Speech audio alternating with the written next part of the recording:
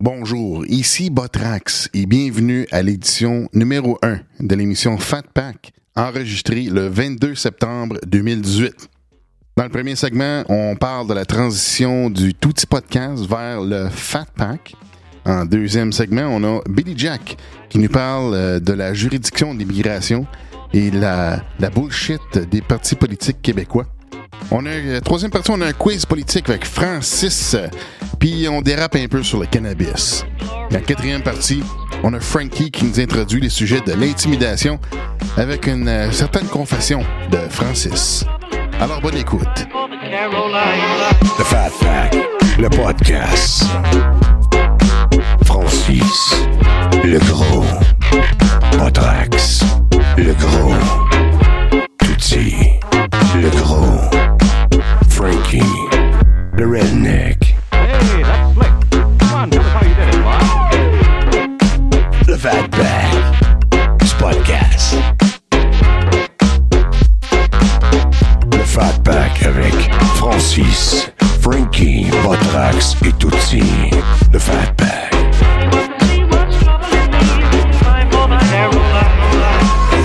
Hey, oh, bienvenue au FatPack. C'est une émission spéciale dans le studio Botrax. Avec moi, Botrax, on a Tout-Ti. Hello. Et Francis. Salut. Yes, sir. Tu parles dans le micro, là? Ben oui, je suis devant mon micro. OK. All right. Fait qu'on va recevoir aussi plus tard Billy Jack et Franky Bolduc. Du Franky Ah, Show. yes. Du Franky Show. Ouais. Donc, on va avoir plusieurs sujets. On a plus ou moins des chroniques, c'est ça, Francis? Oui, on a plusieurs chroniques. On va parler de plusieurs sujets. Puis moi, je vous ai réservé une petite surprise plus tard. Oh, une surprise, OK. Un indice? Veux-tu un indice? OK. Je te donne un indice. OK. C'est tout. All right. Fait que quelle sorte de sujet qu'on va couvrir ce soir? Ben là, moi, j'aimerais ça qu'on fasse un petit retour sur les sondages qu'on a vus cette semaine avec supposément encore le Parti libéral qui serait en avance à 30 quelques %. T'as l'air zen malgré tout. Hein? Ah, oui, moi, je m'en fais pas avec ça. J'ai compris que les Québécois ont été rendus une gang d'eunuques. Fait qu'à cette heure, moi, j'arrête de m'en faire avec ça parce que quand je vois des sondages de même, je me dis, ça donne quoi de maganer ma santé Mais pour du monde qui veut rien on en savoir? reparlera tantôt, mais il y a quand même des bonnes nouvelles dans tout ça. Ah ouais? On va en parler tantôt. Ben oui, c'est sûr, parce que là, moi, j'ai appris c'est aussi cette semaine qu'avec 75$, on Oui. pouvait vivre trois Oui. personnes Oui. aisément. Là, Ah, parce que même M. Couillard, ça a l'air que ça coûte 75$ par semaine. Non, lui, c'est par repas. OK, wow. C'est drôle, il y a une nuance. OK. Mais peut-être qu'il s'est trompé. Mais Ah, on c'est pourra peut-être même tantôt faire faire certains menus, ça vous tente. Ouais, c'est ça. Mais en tout cas, on va revenir avec ça tantôt. Ouais. Fait que là, puis toi, Francis, c'est quoi ta surprise de cette semaine? Ben, je vais vous faire tantôt un jeu questionnaire de politique. Ah, ça risque d'être J'ai des intéressant. questions à vous poser. Ouais, OK. ouais. Oh. Ouais, exact. On a-tu des chances de gagner ou pas? Oui, ben, il va y avoir un gagnant. Oui. Et j'ai vu le cadeau. Oui. Puis c'est, oui. Je vais vous Oui. le dire tantôt. Oui, on va le mettre sur Facebook. Vous allez pouvoir aller voir Voilà. sur la page du Tout-Ti podcast ou Voilà. le podcast T'en with dis pas cheese. plus. C'est ça. Yes. Vous verrez notre prix. Ouais. Là, il faudrait expliquer. Là, en fait, on enregistre le 22 septembre 2018. Oui. Ouais. Là, il faudrait expliquer. Il y a quelque chose qui change, là. C'est ça, le FatPack, là? C'est quoi le FatPack, là? Ben, moi, en tout cas, parce que vous savez, comme avec le Tout-Ti podcast, c'est moi qui ai parti le bal de faire des spéciales FatPack. Puis, justement, moi, j'ai trippé faire ça parce que first, avec mes chums, Botrax, Francis, Franky, puis peut-être Billy Jack aussi va peut-être s'en venir graduellement, ou on sait pas, en tout cas, ça va être un collaborateur. Mais j'aime la dynamique du FatPack. J'aime quand on est ensemble. En plus, toi, Botrax, c'est avec ton studio. J'en ai un moi aussi, mais toi, c'est plus grand chez vous. T'as tout l'équipement. Puis on a du fun d'être ensemble de même. Fait que c'est ce qui va arriver. C'est que moi, vous savez que j'ai la page du Tout-Ti podcast. Ben, éventuellement, d'ici 2 à 3 semaines, mettons, d'ici 2 à 3 épisodes du FatPack, la page du Tout-Ti podcast va devenir la page officielle du FatPack. Puis on a plusieurs projets, dont je peux vous en donner un de même en scoop. Ce qu'on va faire, c'est que, mettons, le dimanche, lors de la diffusion de l'épisode du FatPack, vous allez entendre, on va avoir un sujet donné sur un sujet pour vous autres, le public, les auditeurs, qui vous allez avoir accès à ce message-là. Le dimanche, on va dire, mettons, la semaine prochaine, On va parler, c'est un exemple, on va parler de Philippe Couillard, de ses techniques, whatever. Et vous allez avoir la semaine pour aller sur la page du Tout-Ti Podcast qui va devenir le FatPack pour laisser vos commentaires et ainsi que lors de l'enregistrement qui va se faire soit le vendredi ou le samedi. On va essayer de faire ça vers dans les 7 heures du soir quand que tout le monde est disponible. On va faire un live qui va être en rapport avec le sujet de la semaine puis vous allez pouvoir interagir avec nous. On va faire soit un live tout ensemble en studio ou celui qui sera au studio présentement avec nous autres en téléphonie puis vous allez pouvoir venir parler du sujet, donner votre opinion, puis interchanger avec nous autres. Ça va être intéressant dans le volet pour le FatPack. OK, donc l'enregistrement va être live sur Facebook. Exactement. On va se servir de la plateforme de Facebook, même si moi, j'ai décidé que je n'avais plus rien à chier de Facebook, mais on va s'en servir au moins pour nous autres, pour se divertir, puis en plus, pour se servir du public, pour qu'ils donnent leur opinion, puis donner une autre avenue, en tout cas, au podcast, là. Ce qui est plaisant, c'est qu'à soir, ben là, Franky est pas là, mais on est là au moins. Non, mais c'est pas ça. C'est pour ça que c'est plaisant. Non, mais je veux dire, Franky est pas là. On essaie d'être les 4 ensemble. Ça va être extrêmement difficile. Oui. Je dis ça un week-end sur 3. Quand ça va donner d'être là, puis tout le monde va être capable de se réunir, on va le faire avec grand plaisir. Sinon, ben gars, heureusement, on a fait un show ensemble l'autre fois. J'étais sur, je pense, sur Messenger, puis ça sonnait quand même bien. Ah, Fait que c'est sûr que on va essayer d'être ensemble. Mais la plupart du temps, même moi, je vais être aux États-Unis, puis peut-être Franky va être dans l'autre pays, là, qui est la Beauce, là, fait que on verra, là, puis sinon, on va essayer, mais je pense que c'est un bon début, là. La chaise est là, j'arrête pas de la regarder, je suis là. Ouais. Franky est pas là. C'est clair. Mais Franky, sache que tu es dans nos cœurs, tu es le plus mince du FatPack, mais on tient à toi. C'est ça. Mais en tout cas, c'est ça. Le FatPack va prendre une autre tournure. Puis, regardez, on va prendre 2-3 semaines pour vraiment faire notre setup bien comme il faut pour vous donner un show de qualité que vous allez aimer puis qu'on va aimer nous autres aussi faire. C'est déjà le cas. Puis, avec les sujets qu'on va apporter, puis vous allez pouvoir participer, ça va être vraiment intéressant comme formule. OK. Fait que ça va ressembler à quoi, là, le FatPack versus le Tout-Ti Podcast? Ben, c'est parce qu'avant, j'étais surtout dans la conspiration, puis puis le négatif. T'étais fâché. Non, c'est juste parce que je m'avais donné comme mission, étant donné que je veux pas être un leader, comme je le dis souvent. Malgré que je pourrais être un leader, mais ça m'intéresse pas. J'étais un rassembleur. Le Tout-Ti Podcast était dans le but de ça aussi. De dire, de parler de la conspiration, de parler des valeurs que la population est en train d'oublier, de perdre même, puis d'essayer de ramener ça. J'essayais, moi, de ramener du monde avec ça, c'est pour ça. Puis là, je me suis écœuré. Vous le savez tous que j'ai pris un petit break de Facebook qui me fait super du bien. Vous devriez tous faire pareil. Vous devriez tous coller ça là. Facebook, ça fait tellement du bien à votre cerveau. Arrête ça. Non, c'est la vérité. Non. C'est pas le fait que Facebook... C'est pas Facebook le problème. C'est le contenu que t'as dedans. Ouais, il y a ça, mais... C'est ça. Parce que moi, là, puis tout le monde le sait, là, je m'en sers beaucoup maintenant professionnellement pour travailler, tu sais. Fait que pour moi, c'est un loisir, mais quand que... C'est un travail, mais quand j'ai besoin de décanter, je regarde des choses... Tu l'as déjà vu, ma page, avec des photos de chats ou de chiens, des animaux, des rescues. Non, mais c'est vrai. Ça n'a jamais été un fardeau. Par contre, dans ce que toi, tu apportais, je te comprends. Parce que ton Facebook, il était lourd à un moment donné. Ben, c'est parce que j'étais tout le temps dans le négatif. C'est ça. Fait que veux pas, mais ça t'a fait du bien. Oui. Sincèrement, ça t'a fait du bien. Certain, man. Puis, mais de la manière que tu apportes ça, je respecte ça énormément. Tu sais, on pense à notre chum Phil Laplante, qui lui a flushé tout ça. À cause d'un peu... puis si vous voulez des nouvelles, en passant, il va super bien. Mais je veux dire, à cause de ce qui est arrivé, puis lui, il a décidé que c'était complètement terminé. Pour combien de temps, je ne le sais pas. Mais là, il réoriente ses activités autrement. Il joue du banjo. Dans son truc. Non, mais il va bien, tu sais, puis c'est ça. Mais je comprends, ça m'est déjà arrivé. J'ai pas peur d'en parler, mais je veux dire, cette année, tu t'en rappelles, décembre 2017, cette année, je filais pas trop. Je suis même parti pendant 2 semaines dans une maison de repos pour me reposer. Et pendant à peu près 1 mois et demi, je l'avais fermé. Puis ça m'avait comme... je sais pas, j'avais comme purifié parce que j'étais dans le négatif. Donc, moi, présentement, je suis dans le positif. Si j'ai une phase négative, j'embarque un peu dans ce que tu dis, je comprends. C'est ça. Ouais. Pas rien OK, je pensais que t'allais dire que si t'avais une phase négative, tu blâmais Marc. Non, mais dans qu'est-ce que je veux dire aussi par rapport à Facebook, c'est que asti qu'on en brûle du temps là-dedans. Du temps qu'on pourrait utiliser à faire bien d'autres choses que de regarder ton asti d'écran de dépend. téléphone puis de lire les posts. Non, laisse faire, ça dépend. Moi, je brûle pas. Moi, je suis pas d'accord avec ça parce que ça revient tout le temps. Ça m'étonnerait. Tu prends 200 gigs par mois sur Internet. Non, mais il y a beaucoup c'est pas mal plus du stream que d'autres choses parce que Facebook, ça prend pas grand-chose, mais... YouPorn. Oui, entre autres.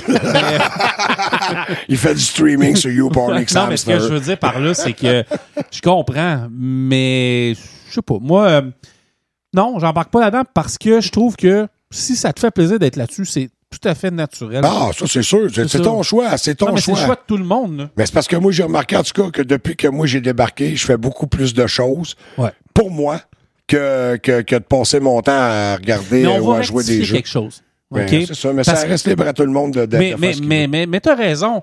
Dans le sens où quand moi, j'y vais, puis c'est parce que je suis derrière leur jeu du camionneur, puis maintenant, 4 compagnies de transport où je gère leurs médias sociaux ou des choses comme ça. Quand j'y vais, c'est professionnellement parlant. Sinon, effectivement, cette semaine, je me suis acheté 2 romans et ça m'a comme... Tu sais, ça me sort un peu de l'ordinaire. Et cette semaine, je m'achète un vélo.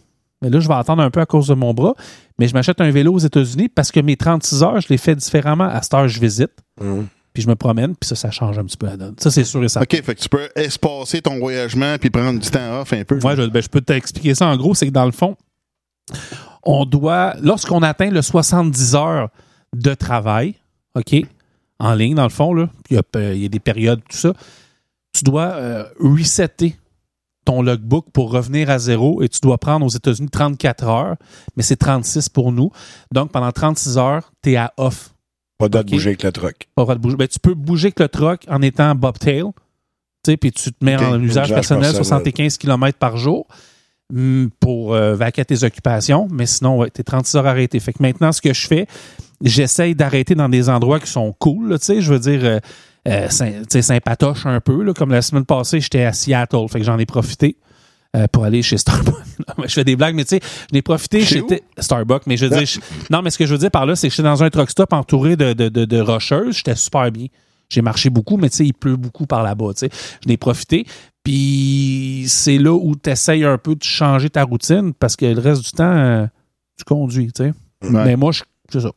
C'est ça. Ta vie se passe entre un banc et un steering. Oui. Et là, c'est parce que les gens qui me connaissent s'en sont aperçus dernièrement. C'est la première fois de ma vie que j'aime ça. C'est la première fois. Parce que toutes les autres fois, je tripais pas. J'avais hâte d'arrêter. Je t'ai fait 6 mois, j'arrêtais, je faisais d'autres choses. Là, c'est la première fois que j'adore ça. Je travaille pour un de mes chums, Frank, qui m'avait engagé en 2015 en catastrophe. Je travaillais ailleurs, j'avais démissionné. Il fallait un job. Depuis ce temps-là, j'étais là. J'ai été travailler une place une fois, mais j'ai pas aimé ça. Mais tu sais, on a la liberté totale, on fait nos affaires. Puis c'est là où je savoure chaque voyage. Quand j'embarque dans mon truck, puis j'essaie d'aller dans des endroits que je vais jamais, je savoure ça. Là, je me suis abonné à Spotify. Tu sais, j'écoute pas beaucoup de shows de radio. La seule affaire que j'écoute vraiment, c'est certains podcasts. J'écoute Radio Cannes les fins de semaine pour certaines émissions. Puis le reste, c'est souvent le 80. Tu sais, il y a Jean-Charles Lajoie, je trippe au bout. Là, la semaine là, à 16h avec Michel Terrien. Sinon, je relaxe puis je trippe. Puis c'est ça. Ouais, puis en plus, c'est sûr qu'il apprécie ça beaucoup plus parce qu'il fait de la contrebande de trafic humain. Et il ramène souvent des Mexicains dans des containers, des choses comme ça. Puis là, il est en train de tapoter pour le genre de recel d'armes, le trafic d'armes. Ouais. Il amène des flashlights de temps en temps, des choses comme ça. C'est très intelligent de dire ça en ondes. C'est pas vrai, là. Non, c'est pas grave. Mais tu sais que j'en ai un. Ah oui! J'oubliais que t'étais la mascotte de quelqu'un. Ouais, j'ai un esti de cave qui est à l'autre bout qui va capoter. Fait qu'on va se calmer les nerfs un petit peu. Ben, si t'as entendu le cave, là, il ramène des armes. J'arrêterais de l'écœurer, moi. Tu sais, fait que... C'est pas vrai. C'est des niaiseries. J'aime ça mettre mon chum dans le trouble. Ah oui? Ah là, j'ai mes 2 partenaires qui me regardent avec des dos. On leur dit, dis plus ça, là. Dis plus ça, là. Non, c'est pas vrai. Mais pour les Mexicains, c'est vrai. Non, c'est pas vrai non plus. Ben, les Mexicains, on va compter une joke, OK? À propos de Franky Bolduc, pendant à peu près, puis Franky va être là tantôt, OK? Franky arrêtait pas d'appeler, puis on lui faisait des jokes que je me payais des escortes dans mon truck. Toutes les 36 heures, puis à un moment donné, on lui a dit que je m'étais payé des naines. Oui, c'est ça, parce que c'était 2 pour 1. Puis que ça rend, tu peux en mettre plus dans le truck. C'est c'est parce qu'il a cru. Oui. C'est ça l'affaire, Franky. Ouais, mais tu sais, je travaillais fort, moi aussi, quand je parlais avec lui dans l'arrière, et j'arrêtais pas de dire plein de niaiseries à ton sujet sur des histoires d'escorte. Si t'as la chance de descendre avec moi, parce qu'à un moment donné, ça va arriver, tu vas t'en venir avec moi, on va faire une semaine en truck, on va emmener, puis je parle à la Botrax, en passant, je te pointe, c'est très radiophonique, mais on va emmener le stock radio, puis on va probablement faire des shows live dans le truck, parce que j'ai tout l'équipement, j'ai le Wi-Fi, puis tout, puis ça serait... Tu vas voir, tu vas comprendre un peu c'est quoi la dynamique, puis tu sais, je sais que t'en as vu d'autres, là, mais tu sais, la vie de trucker, finalement. J'ai la chance d'aller dans des truck stops mythiques, là. OK, ça m'a fait comme Yann Terriot, m'a fait un petit documentaire. Ouais. Mais si tu vas avoir du stock, je peux te même le dire. passer mon drone, si vous voulez. Tu vas pouvoir faire du drone avec des films pis tout, là. On va l'accrocher après le truck à 110 km/h. Oui. Les courses sur glace cet hiver, il y en avait un qui suivait les trucks. Ouais. Parce qu'il y avait des trucks à Bournois qui faisaient la course sur glace. C'est deux à la fois, chacun leur bord d'attaque. Ouais. C'était un ovale. Ouais. Puis là, ils font en bobtail, évidemment. Ouais. Puis il y en a un qui avait un drone, puis il suivait comme à 3-4 pieds du truck. Il était super proche, puis il était tout le temps en arrière. Fait que les courses de... Ouais, mais ça, là, à boire, ça, c'est au mois de février, t'as été là? Ouais. Ouais, c'était impressionnant. Sylvain Noël dans la neige, puis tout. Là. Ça, je pense que je vais aller voir cette année. Tu sais, je l'ai déjà dit, je suis pas le plus grand fan de courses de truck. C'était les gangs qui font la saison régulière qui ont embarqué dans la course à la glace. En fait, c'est arrivé une fois ou deux qui ont été. Toute la kit sont allés. Ouais, Jacques Lafleur était là, Sylvain Noël, je sais pas les autres, parce que j'étais pas là. Ça devait faire une petite show, ces tracteurs-là, c'est à la glace, man. Wow, ça devait être assez spectaculaire. En tout cas, cette année, mais si ça se refait, tu lâcherais un bug là-dessus. Oh oui, je te dirais, on ira, c'est pas loin de chez vous en plus. Là. Ah ouais, à Bournois, ben oui. Ben, nous, ce qu'on fait, j'ai un buddy à Laval, on y va ensemble, des fois, il amène son chum. On peut être trois, puis on va là. Qu'est-ce qu'on fait? C'est que là, tu t'installes avec ton char. Là, il amenait sa caravane. Nous, là, j'amenais mon truck, tu sais. Ouais. Puis là, tout le monde se parque autour de Laval, face au centre de Laval, avec leur char. Ouais. OK? Ouais.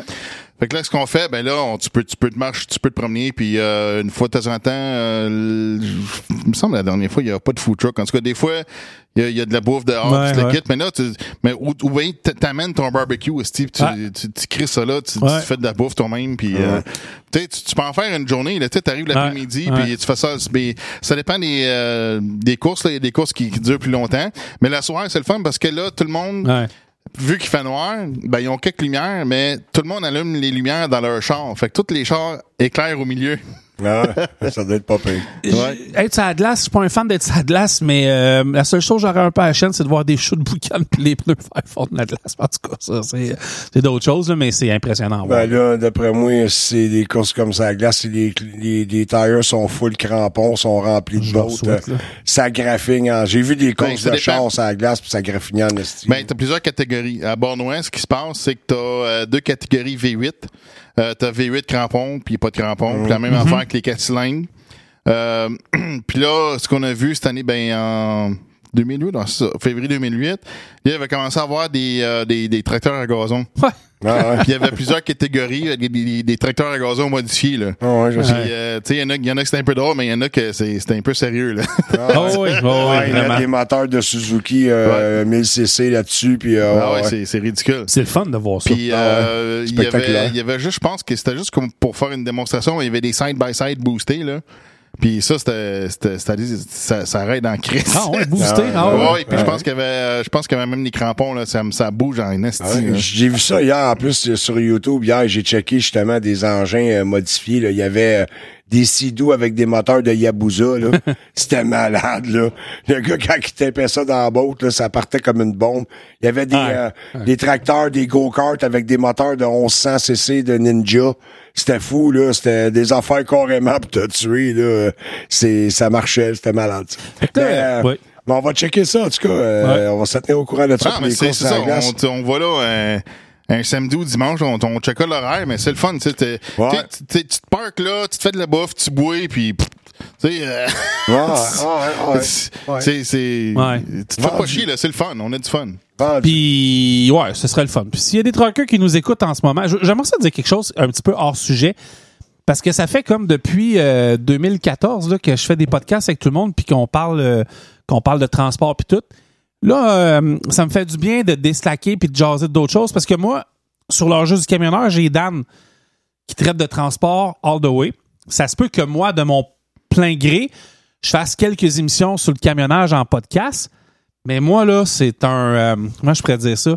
c'est un plaisir d'être avec vous autres parce qu'on va pouvoir parler d'autres choses. Puis c'est le fun. Honnêtement, je trippe au bout de parler de troc, là. Mais puis là, on va le diffuser sur la JDC, mais de savoir qu'on peut parler d'autres choses, là. Parler de politique, parler d'un paquet de trucs, ça c'est normal. J'espère que j'ai eu peur des écrans. Excusez, quand j'ai vu les écrans, là, j'ai dit, oh boy, les écrans se sont éteints, là. Mais non, c'est vraiment le fun de pouvoir parler d'autres choses. Puis ça, ben, j'apprécie ça. Puis que vous m'ayez fait signe aussi, je trouve ça cool. Non, ben c'est ça. C'est pour ça le FatPack en même temps. C'est qu'on va parler d'un peu de tout.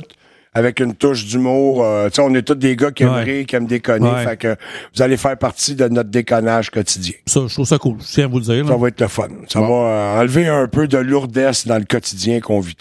Fait que là, on a parlé Tout-Ti podcast qui se transforme en FatPack. Oui. D'ici de 2-3 épisodes, le temps qu'on ait structuré nos affaires comme il faut.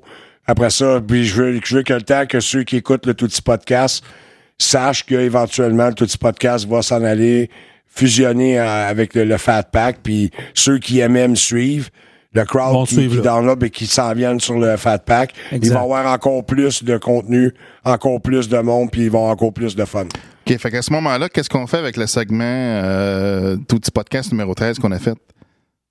En tout cas, c'est pas grave. Ah non, c'est vrai, c'est moi, toi et Francis.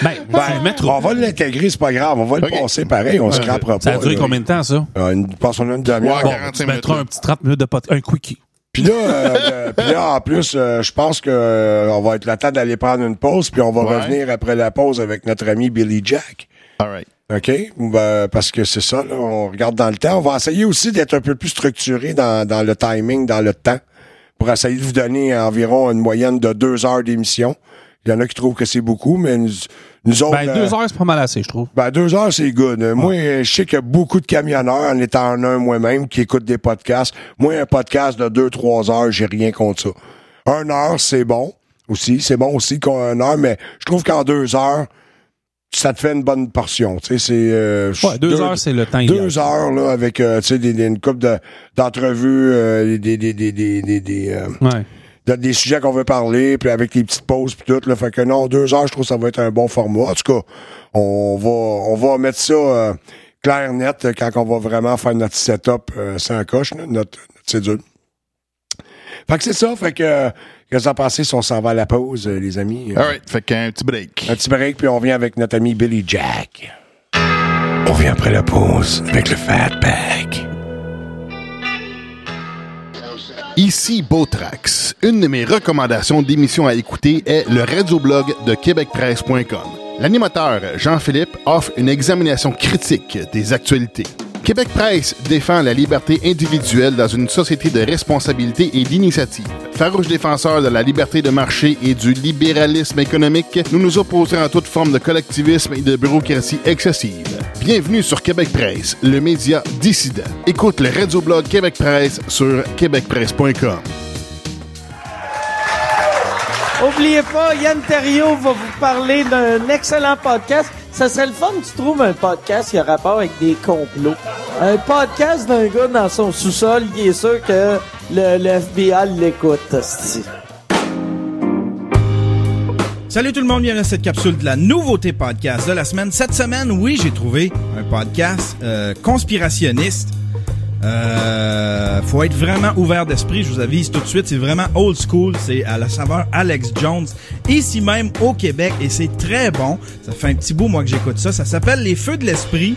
C'est animé par une gang de gars qui vont aborder tous les sujets vraiment old school, là. C'est pas c'est les Illuminati, le New World Order, le 11 septembre, il y a même des conspirations à saveur québécoise avec les démarrais et puis tout ça, c'est vraiment du old school. Si t'es ouvert d'esprit, si t'aimes ça, ce genre de sujet-là, si tu veux être allumé, si tu veux faire bombarder de théories de toutes sortes, il y en a pour toutes les saveurs. Ça dure à peu près 2 heures, c'est bien animé, les gars s'expriment bien, le son est super bon. Ça s'appelle Les Feux de l'Esprit, c'est disponible partout, c'est disponible sur iTunes, ils ont un beau site web. Je vous invite à écouter le mien, mon podcast, ça s'appelle Le Stream, et c'est disponible sur le yanterrio.com.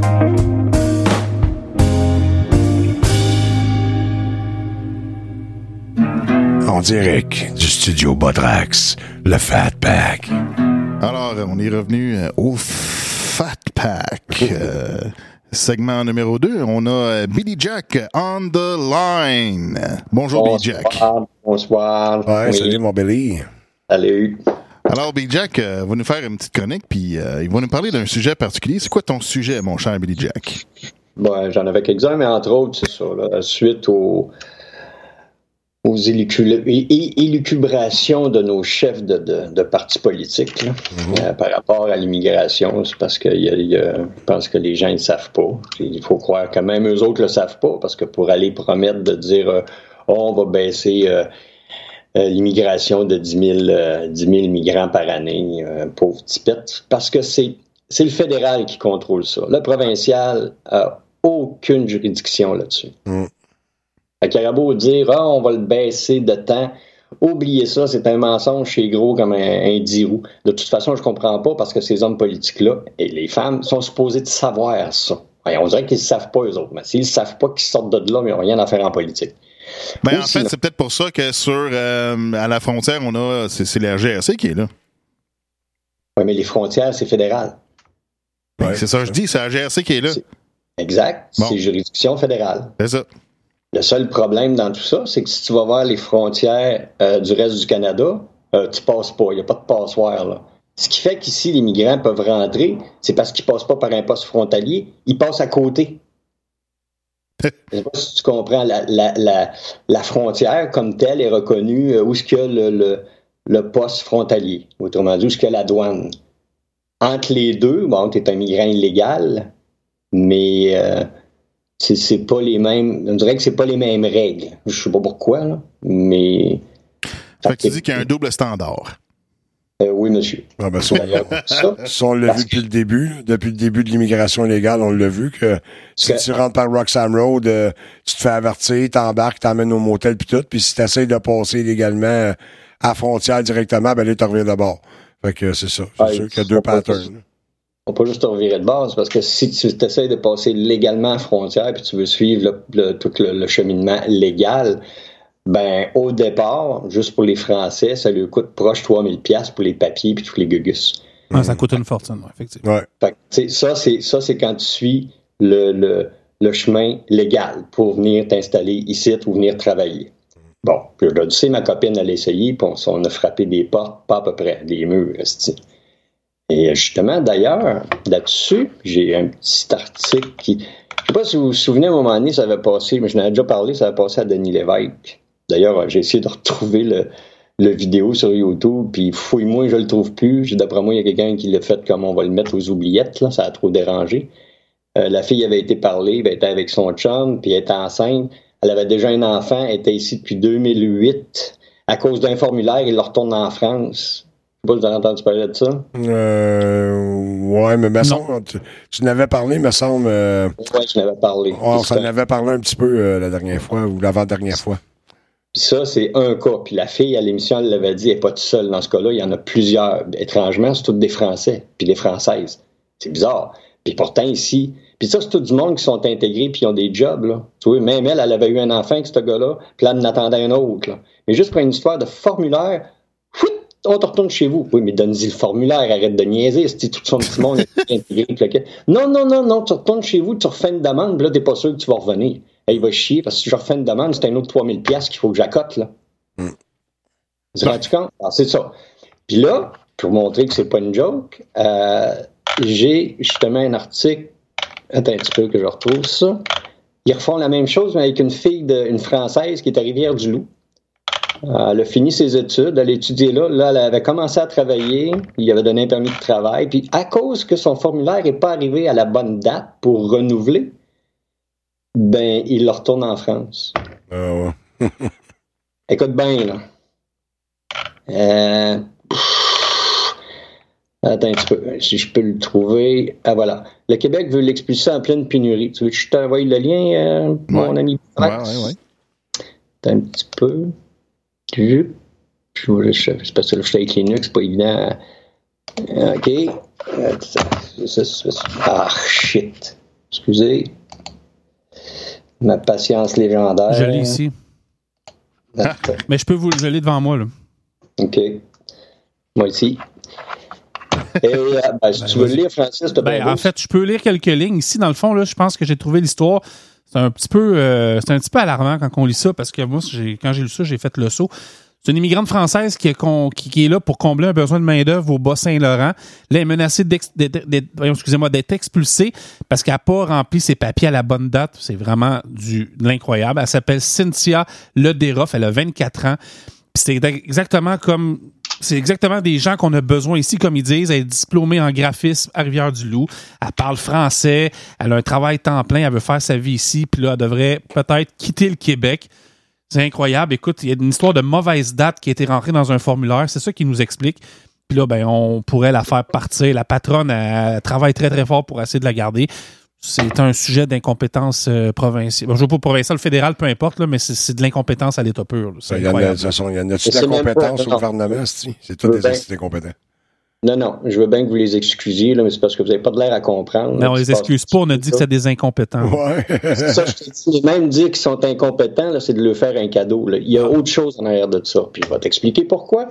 Explique-moi dans ce cas-là, quand les migrants illégaux, ils rentrent à pleine porte, tu leur donnes les papiers, puis après X temps, ils ont le droit, puis ça, c'est pas une joke, là. C'est de valeur, j'ai pas le lien, là. Mais ils ont le droit de faire venir leur famille, eux autres. Mm-hmm.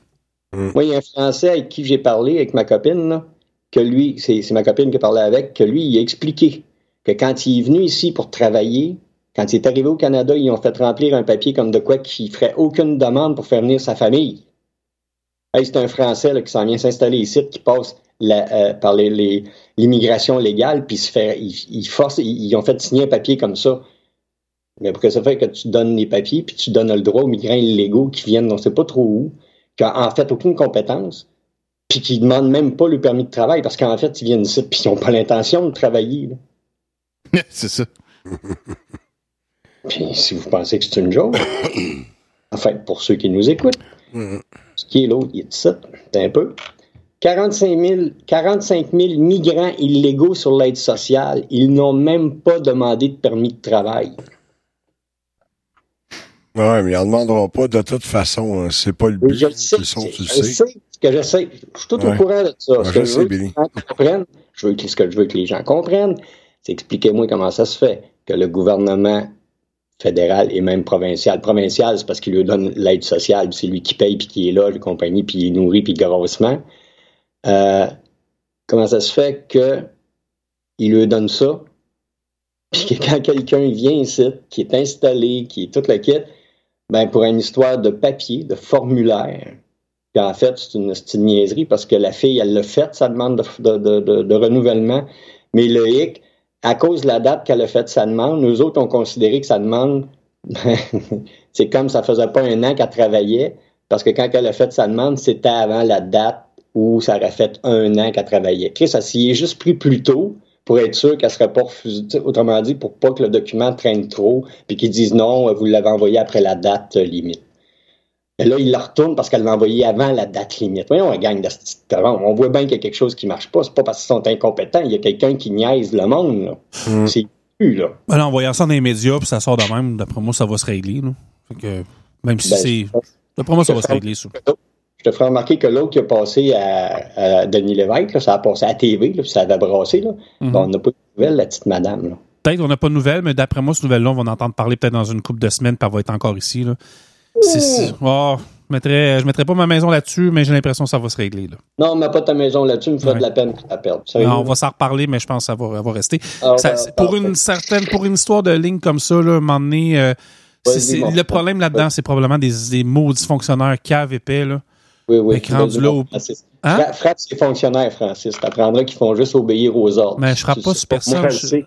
Ouais, mais là, OK. Travailler au gouvernement, je sais comment ça. Mais c'est correct si tu le sais, tant mieux, mais je veux dire, à un moment donné, là, regarde ça, cette nouvelle-là, et ça fait friser le poil, c'est incroyable, là. Mais je pense qu'il va y avoir un bon dénouement, là, on n'a pas le choix. Là. Mais c'est parce que ça démontre un peu le deux poids, deux mesures, le double standard qu'on a dit là, c'est que là, c'est qu'on nous dit, là, on a une pénurie de main-d'œuvre, mais là, ben, ça le dit dans l'article même, tu sais, c'est comme, il y a de la bullshit à quelque part, là, tu sais. Oh, ben là, on parle vraiment d'incompétence là-dedans, là. Ça, c'est sûr et certain. Il y a quelqu'un qui a dormi au laxis, puis... Je sais pas, mais Francis, je t'aime bien, là, je te connais pas, mais asti que je te trouve naïf. T'es naïf à un point, là, je te jure, c'est ça. On n'appelle pas ça être naïf, on appelle avoir deux opinions différentes. C'est une grosse différence, là. Moi, je dis que t'es naïf. Parce que tu connais pas le dossier, c'est certain, non? Parce que tu mets ça en disant que c'est parce qu'ils sont incompétents. Ils sont pas incompétents, ils obéissent aux ordres, ils font ce qu'on lui dit. Point. OK, pas de problème. Moi, je te dis juste que ça va se régler, cette histoire-là, je suis certain. On a un combat de coq à soir. Non, mais c'est pas un combat de coq, Chris. Mais je respecte, je suis pas fâché du tout. Je dis juste que moi... Non, ça m'a rappelé de ce que tu viens de dire, puis j'ai hâte que tu me montres l'article, puis où tu me montres la vidéo ou le reportage où ce que cette fille-là va rester dans son domaine, puis elle va rester à Rivière-du-Loup, puis ils vont lui donner son papier. Je comprends où est-ce que tu t'en vas, mais honnêtement, je pense pas courir après l'article. Je te dis juste que selon moi, ça devrait se régler, mais je veux dire, je penserai peut-être plus dans 15 minutes, là. Mais d'après moi, ça va se régler, cette histoire-là. C'est vraiment... Ça frise le ridicule, là. Vraiment, là. Mais d'un autre côté, il y a tellement de choses qui frisent le ridicule au gouvernement. Là, Ah oui. Je dirais, si elle était toute seule dans son cas, je te croirais. Là, c'est un cas, c'est une exception. Ben, celui-là, il est médiatisé.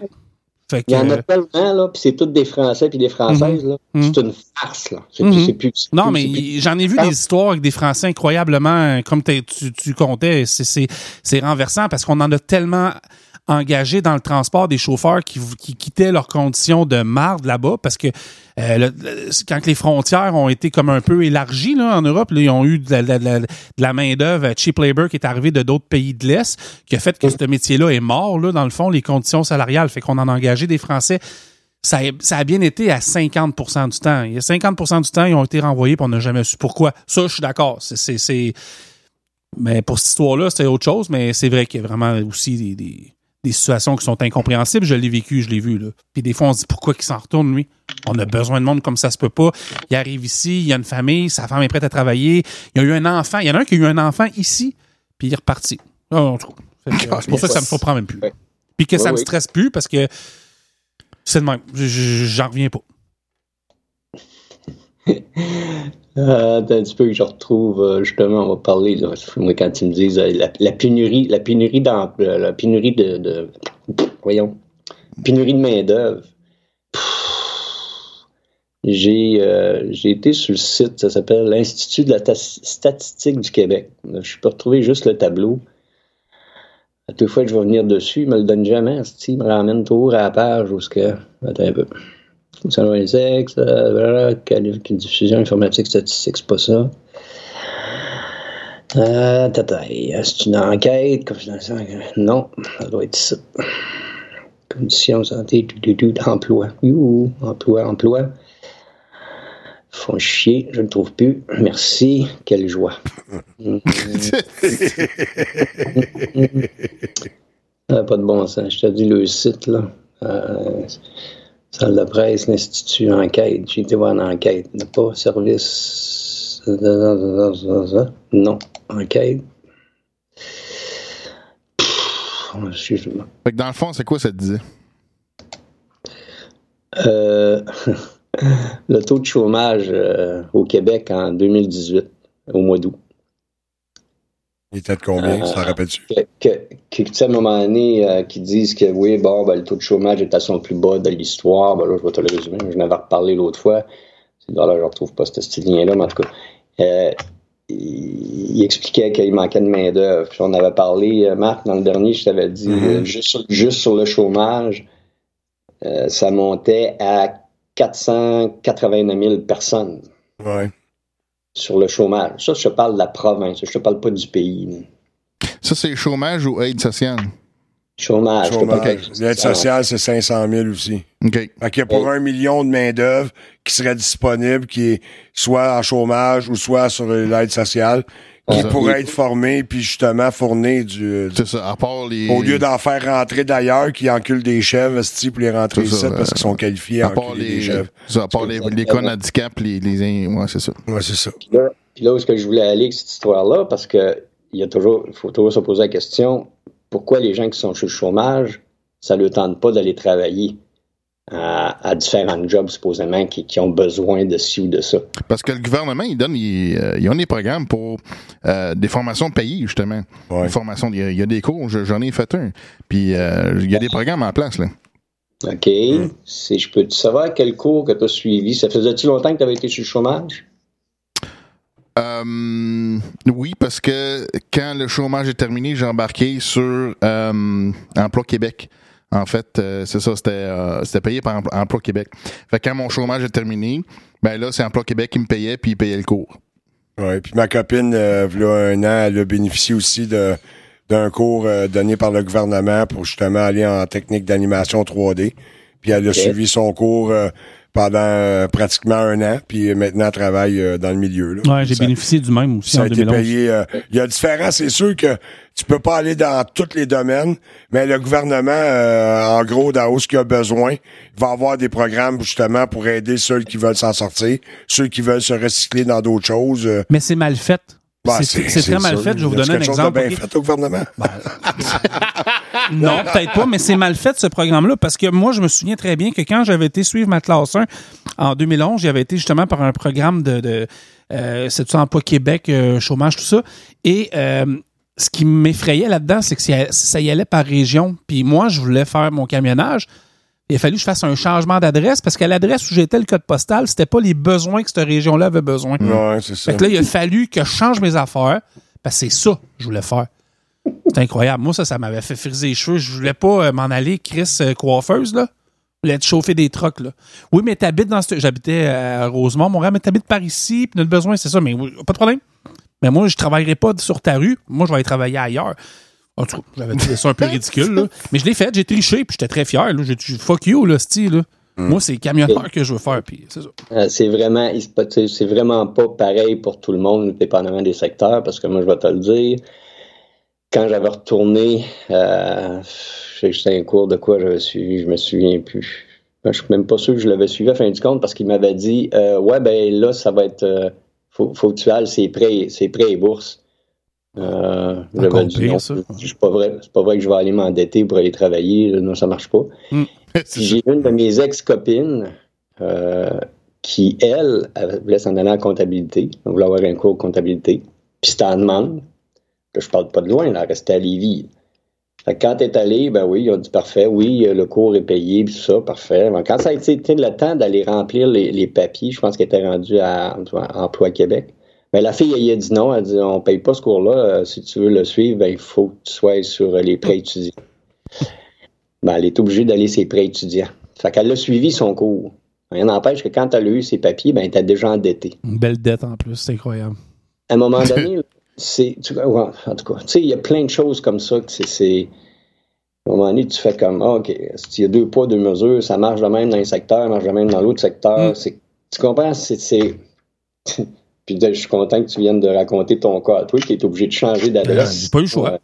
T'aurais été obligé de le payer de ta poche. Ben puis c'est des histoires de ces cours-là sont 10 000 $ et plus, là, c'est de l'argent en crise. Là. Moi, ça me fait... Tu sais, on parle d'une pénurie de main-d'œuvre, puis là-dessus, je te rejoins à 100%. La pénurie de main-d'œuvre, il y a un petit bout galvaudé là-dedans. Moi, je peux dire que dans le transport, il y en a une, parce qu'il y a beaucoup de compagnies, les camions sont couchés puis ils dorment. Mais tu sais, je veux pas embarquer dans le transport comme exemple, ça serait trop facile pour moi, là. Mais cette pénurie de main-d'œuvre-là, il y a des cas, là, comme on entend, puis qu'on raconte à soir, là, qui font en sorte qu'on va tout le temps rester dans la marde. C'est juste, j'ai l'impression des fois qu'ils veulent pas le régler, ce problème-là, puis qu'ils veulent pas se donner de solution. Là-dessus, j'ai un écœurement total du gouvernement parce qu'ils s'en calissent un petit peu. Là. Ça, c'est sûr et certain. Là. Ben, en fait, toute cette histoire-là, c'est comme j'ai déjà dit, si les gens se donnaient la peine de les lire, les documents, ils se rendraient compte que c'est un plan, c'est établi. Je veux pas que le monde dise « Ah non, c'est un complotiste ». Non, c'est même pas un complot, c'est un plan qui est structuré depuis avant la Première Guerre mondiale. Puis je niaise pas, c'est écrit. Et c'est exactement ce qu'ils font. Étape par étape, pouf, pouf, pouf. Là, on est rendu sur l'envahissement. Ils l'ont fait en France. Les journalistes, ils veulent pas parler de ce qui se passe en France. Surtout pas les Québécois pourraient dire « Hey, le malade, on n'en veut pas de ça chez nous. » Parce que c'est ce qui s'en vient. Il a raison. Il a raison. Puis, en tout cas, t'as raison parce que je pense que j'aurais une érection de voir ça m'emmener à TVA, de voir ce qui se passe en France, ce qui se passe en Belgique.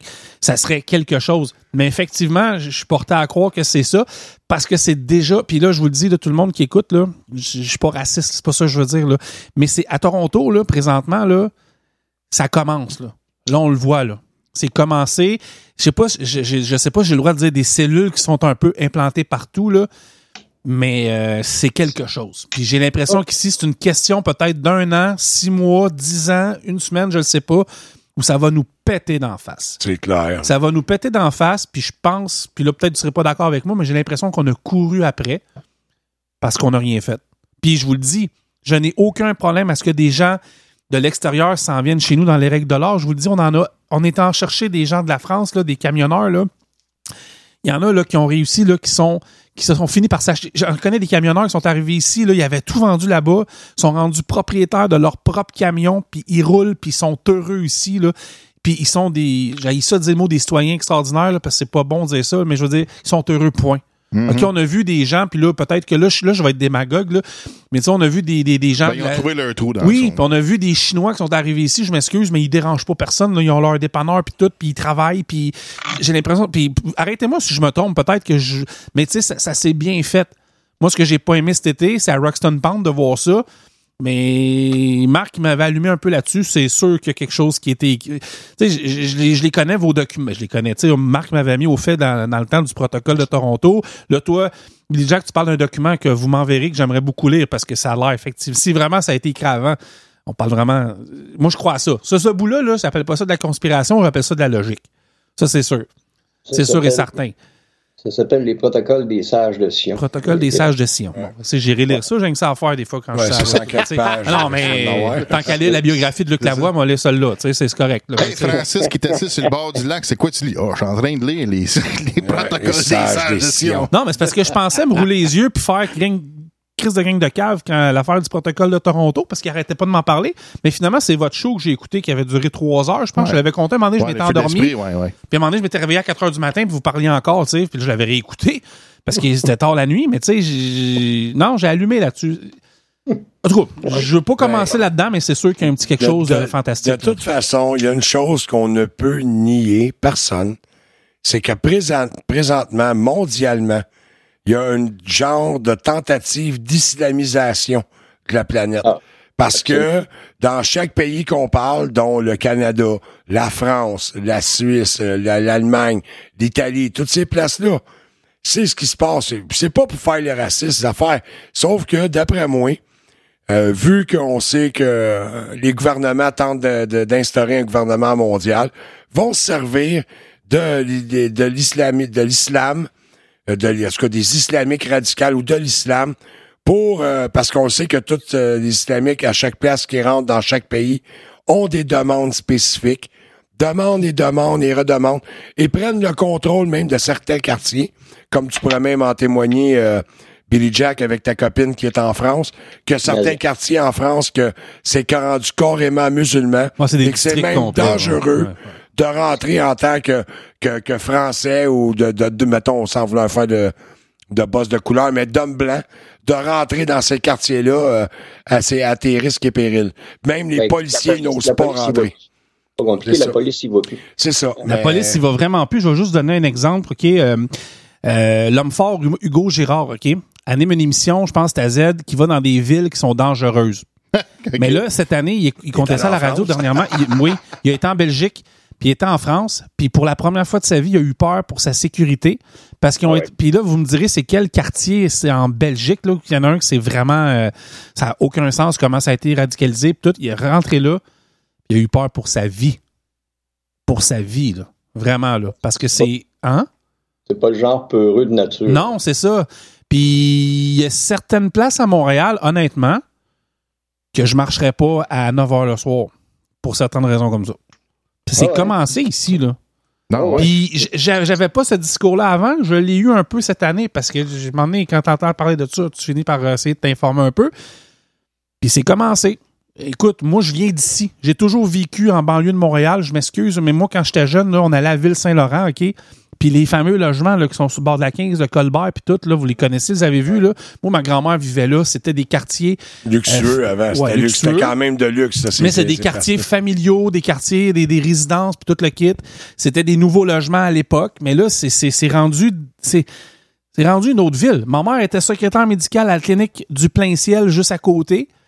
Puis en tout cas, je veux faire attention à ce que je dis, là, parce que des fois, tu sais, en tout cas, je sais pas parce que je suis peureux ou quoi que ce soit, je veux faire attention à ce que je dis. Tu pas en politique, anyway, tu peux dire si tu veux. Non, mais je suis au moins dire que ça me fait un peu peur. Ouais, c'est ça. Moi, regarde, tu sais, regarde, moi, je fais du Montréal-Toronto. Je t'appelais à aller souvent dans le bout de À Toronto. vous, Mississauga, là. Mais c'est ça, j'allais dire. À Mississauga, tout le monde, là, si vous passez par là. Sorti 342. Jusqu'à 324. Dixon Road, là. Dixie Road. Fait que si vous allez vous promener dans ce coin-là, là, vous allez capoter de voir le nombre de hijabs et de turbans qui sont là. Puis qui sont sur les coins de rue, les jeunes, tous, c'est tous des jeunes avec des turbans. Il y a beaucoup d'hindous, il n'y a pas juste des arabes, là, je tiens à spécifier, là, ou des musulmans, ou en tout cas. Je sais que là-bas, Dixie Road, il y a bien des Chinois aussi. Ouais, beaucoup. Non, ben, ça dépend c'est rendu à quel niveau? Sheraton. C'est Du 4 Points, là. 4 à Points. Person, à partir de l'aéroport Person, tu sais, en face de Person. plus dans le nord. Mississauga. Ouais, du côté de Person. Ouais. Ok. C'est Parce quelque qu'en chose. plus, le maire de Mississauga Moi, je pensais plus dans le sud. est un islamique, puis il veut instaurer la charia à Mississauga. C'est sûr, ben oui. Il en parle. Tu sais, quand il y a eu la fille qui était cute, là, qui était hindoue ou arabe, je sais pas quoi, la première qui a réussi à faire passer la loi pour les islamophobes, là, que ça a commencé, là, tu sais, il y en avait une qui était cute, là, pis tout, là, puis elle était toute contente que le Canada, puis tout, change ses lois vis-à-vis ça, puis tout. Ben, c'est à partir de là. Parce que le maire de Mississauga est de nationalité musulmane, islamique, puis ils veulent instaurer la charia, là. Bravo. Bravo, mon œil, style, fuck off la charia, man. Moi, je te le dis tout de suite. Ça, Marc, c'est exactement le processus qu'ils ont fait en France, qu'ils ont fait dans C'est les ça. autres pays. Ils sont en train de faire ici.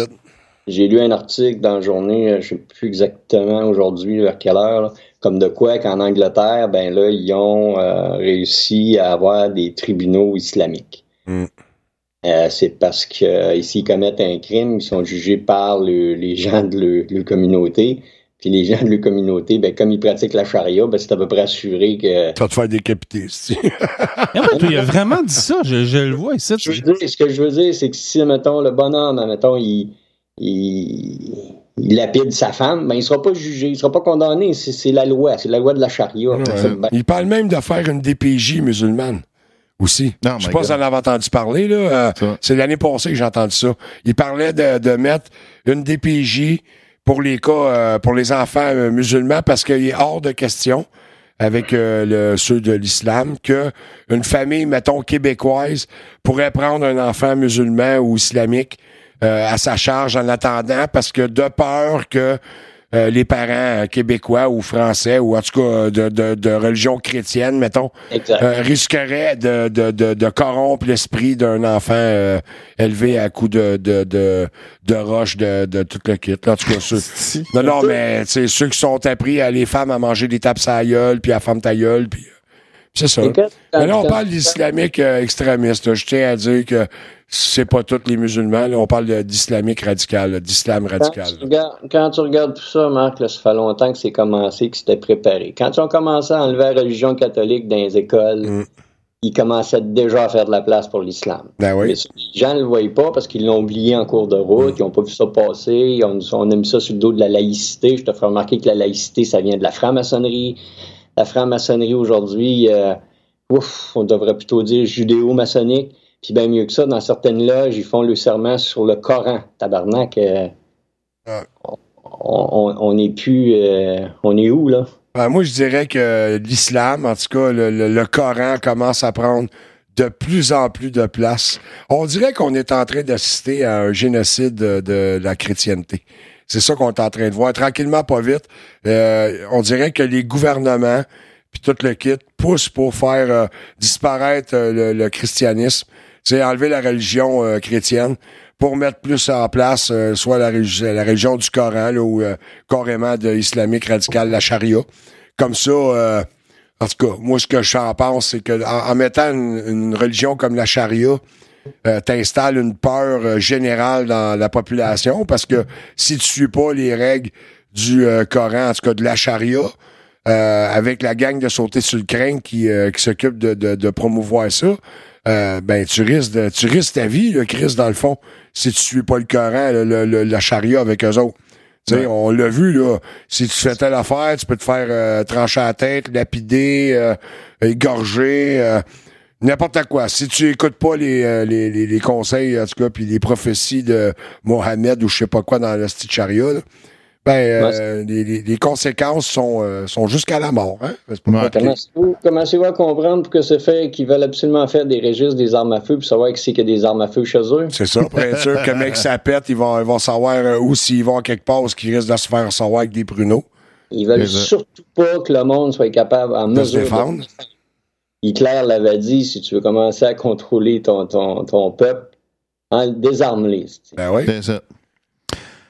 Là, le segment, on devrait terminer avec ça. Je pense qu'on va faire un petit break, Billy. Je pense que si tu veux rester, on va faire le segment à Francis après ça. Puis après ça, c'est ça. Là, on a Franky et Money qui va embarquer. Fait qu'on prend Franky est supposé d'arriver pour 8 heures. C'est ça. Fait qu'on prend un petit break puis on en revient dans quelques minutes. OK. On revient après la pause avec le FatPack.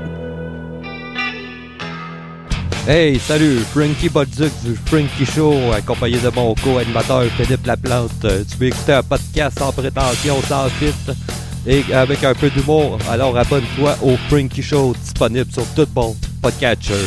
Oh yes! Le podcast with cheese. Do you want to know what it is? Wow! C'est pas juste un autre jingle de promotion avec des sons tirés du film de la Matrice puis qu'on fait semblant d'être les sauveurs de la planète puis qui vont réveiller tout le monde juste avec une émission de radio, là, tu sais. Wow. What is it? C'est quoi le podcast with cheese? What is it? Anyways, y a pas de sport ici. Y a pas de météo non plus. Puis on fait pas la promotion des vedettes. Oh, sa robe est tellement belle, je donne un 8 sur 10. Oui, je te donne 0. Le podcast with cheese, c'est un danger contre la conformité. It's hardcore. Ça stimule ta pensée critique indépendante. Nous autres, on parle pas à des bébés, là. T'es-tu correct? As-tu peur des gros mots, là?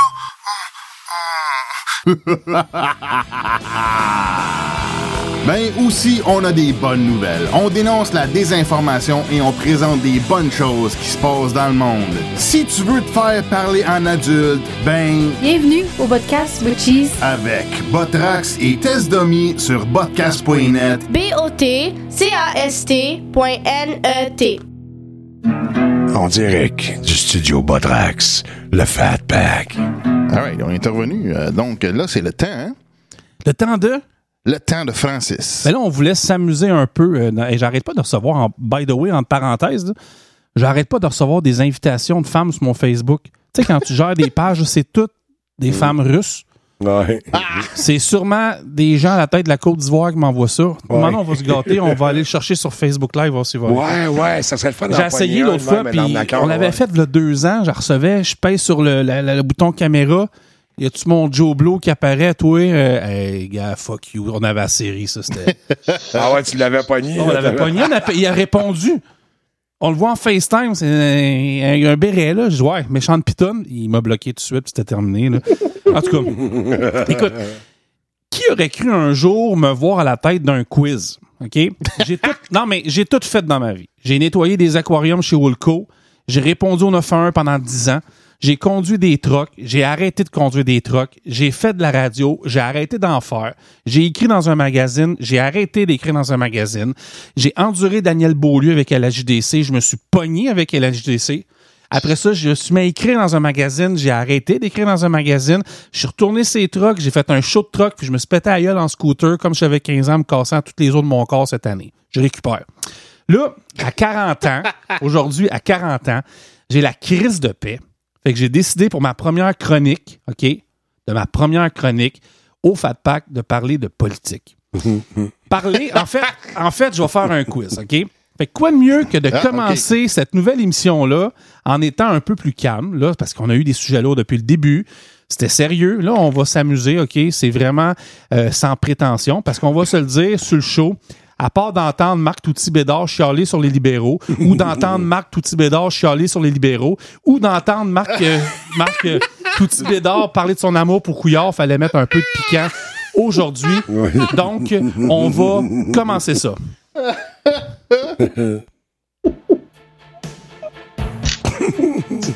Quoi? C'est beau thème.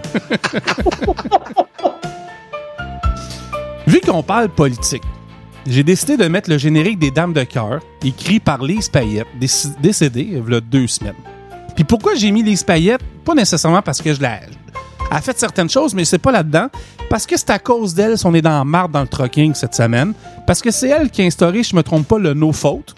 Puis c'est à cause d'elle en ce moment que nos crises de primes d'assurance ont augmenté cette semaine à cause du no-faute qui est pas présent dans les autres provinces puis aux États-Unis. Fait que là, on va tester nos buzzers. Fait que Marc, Botrax, parfait.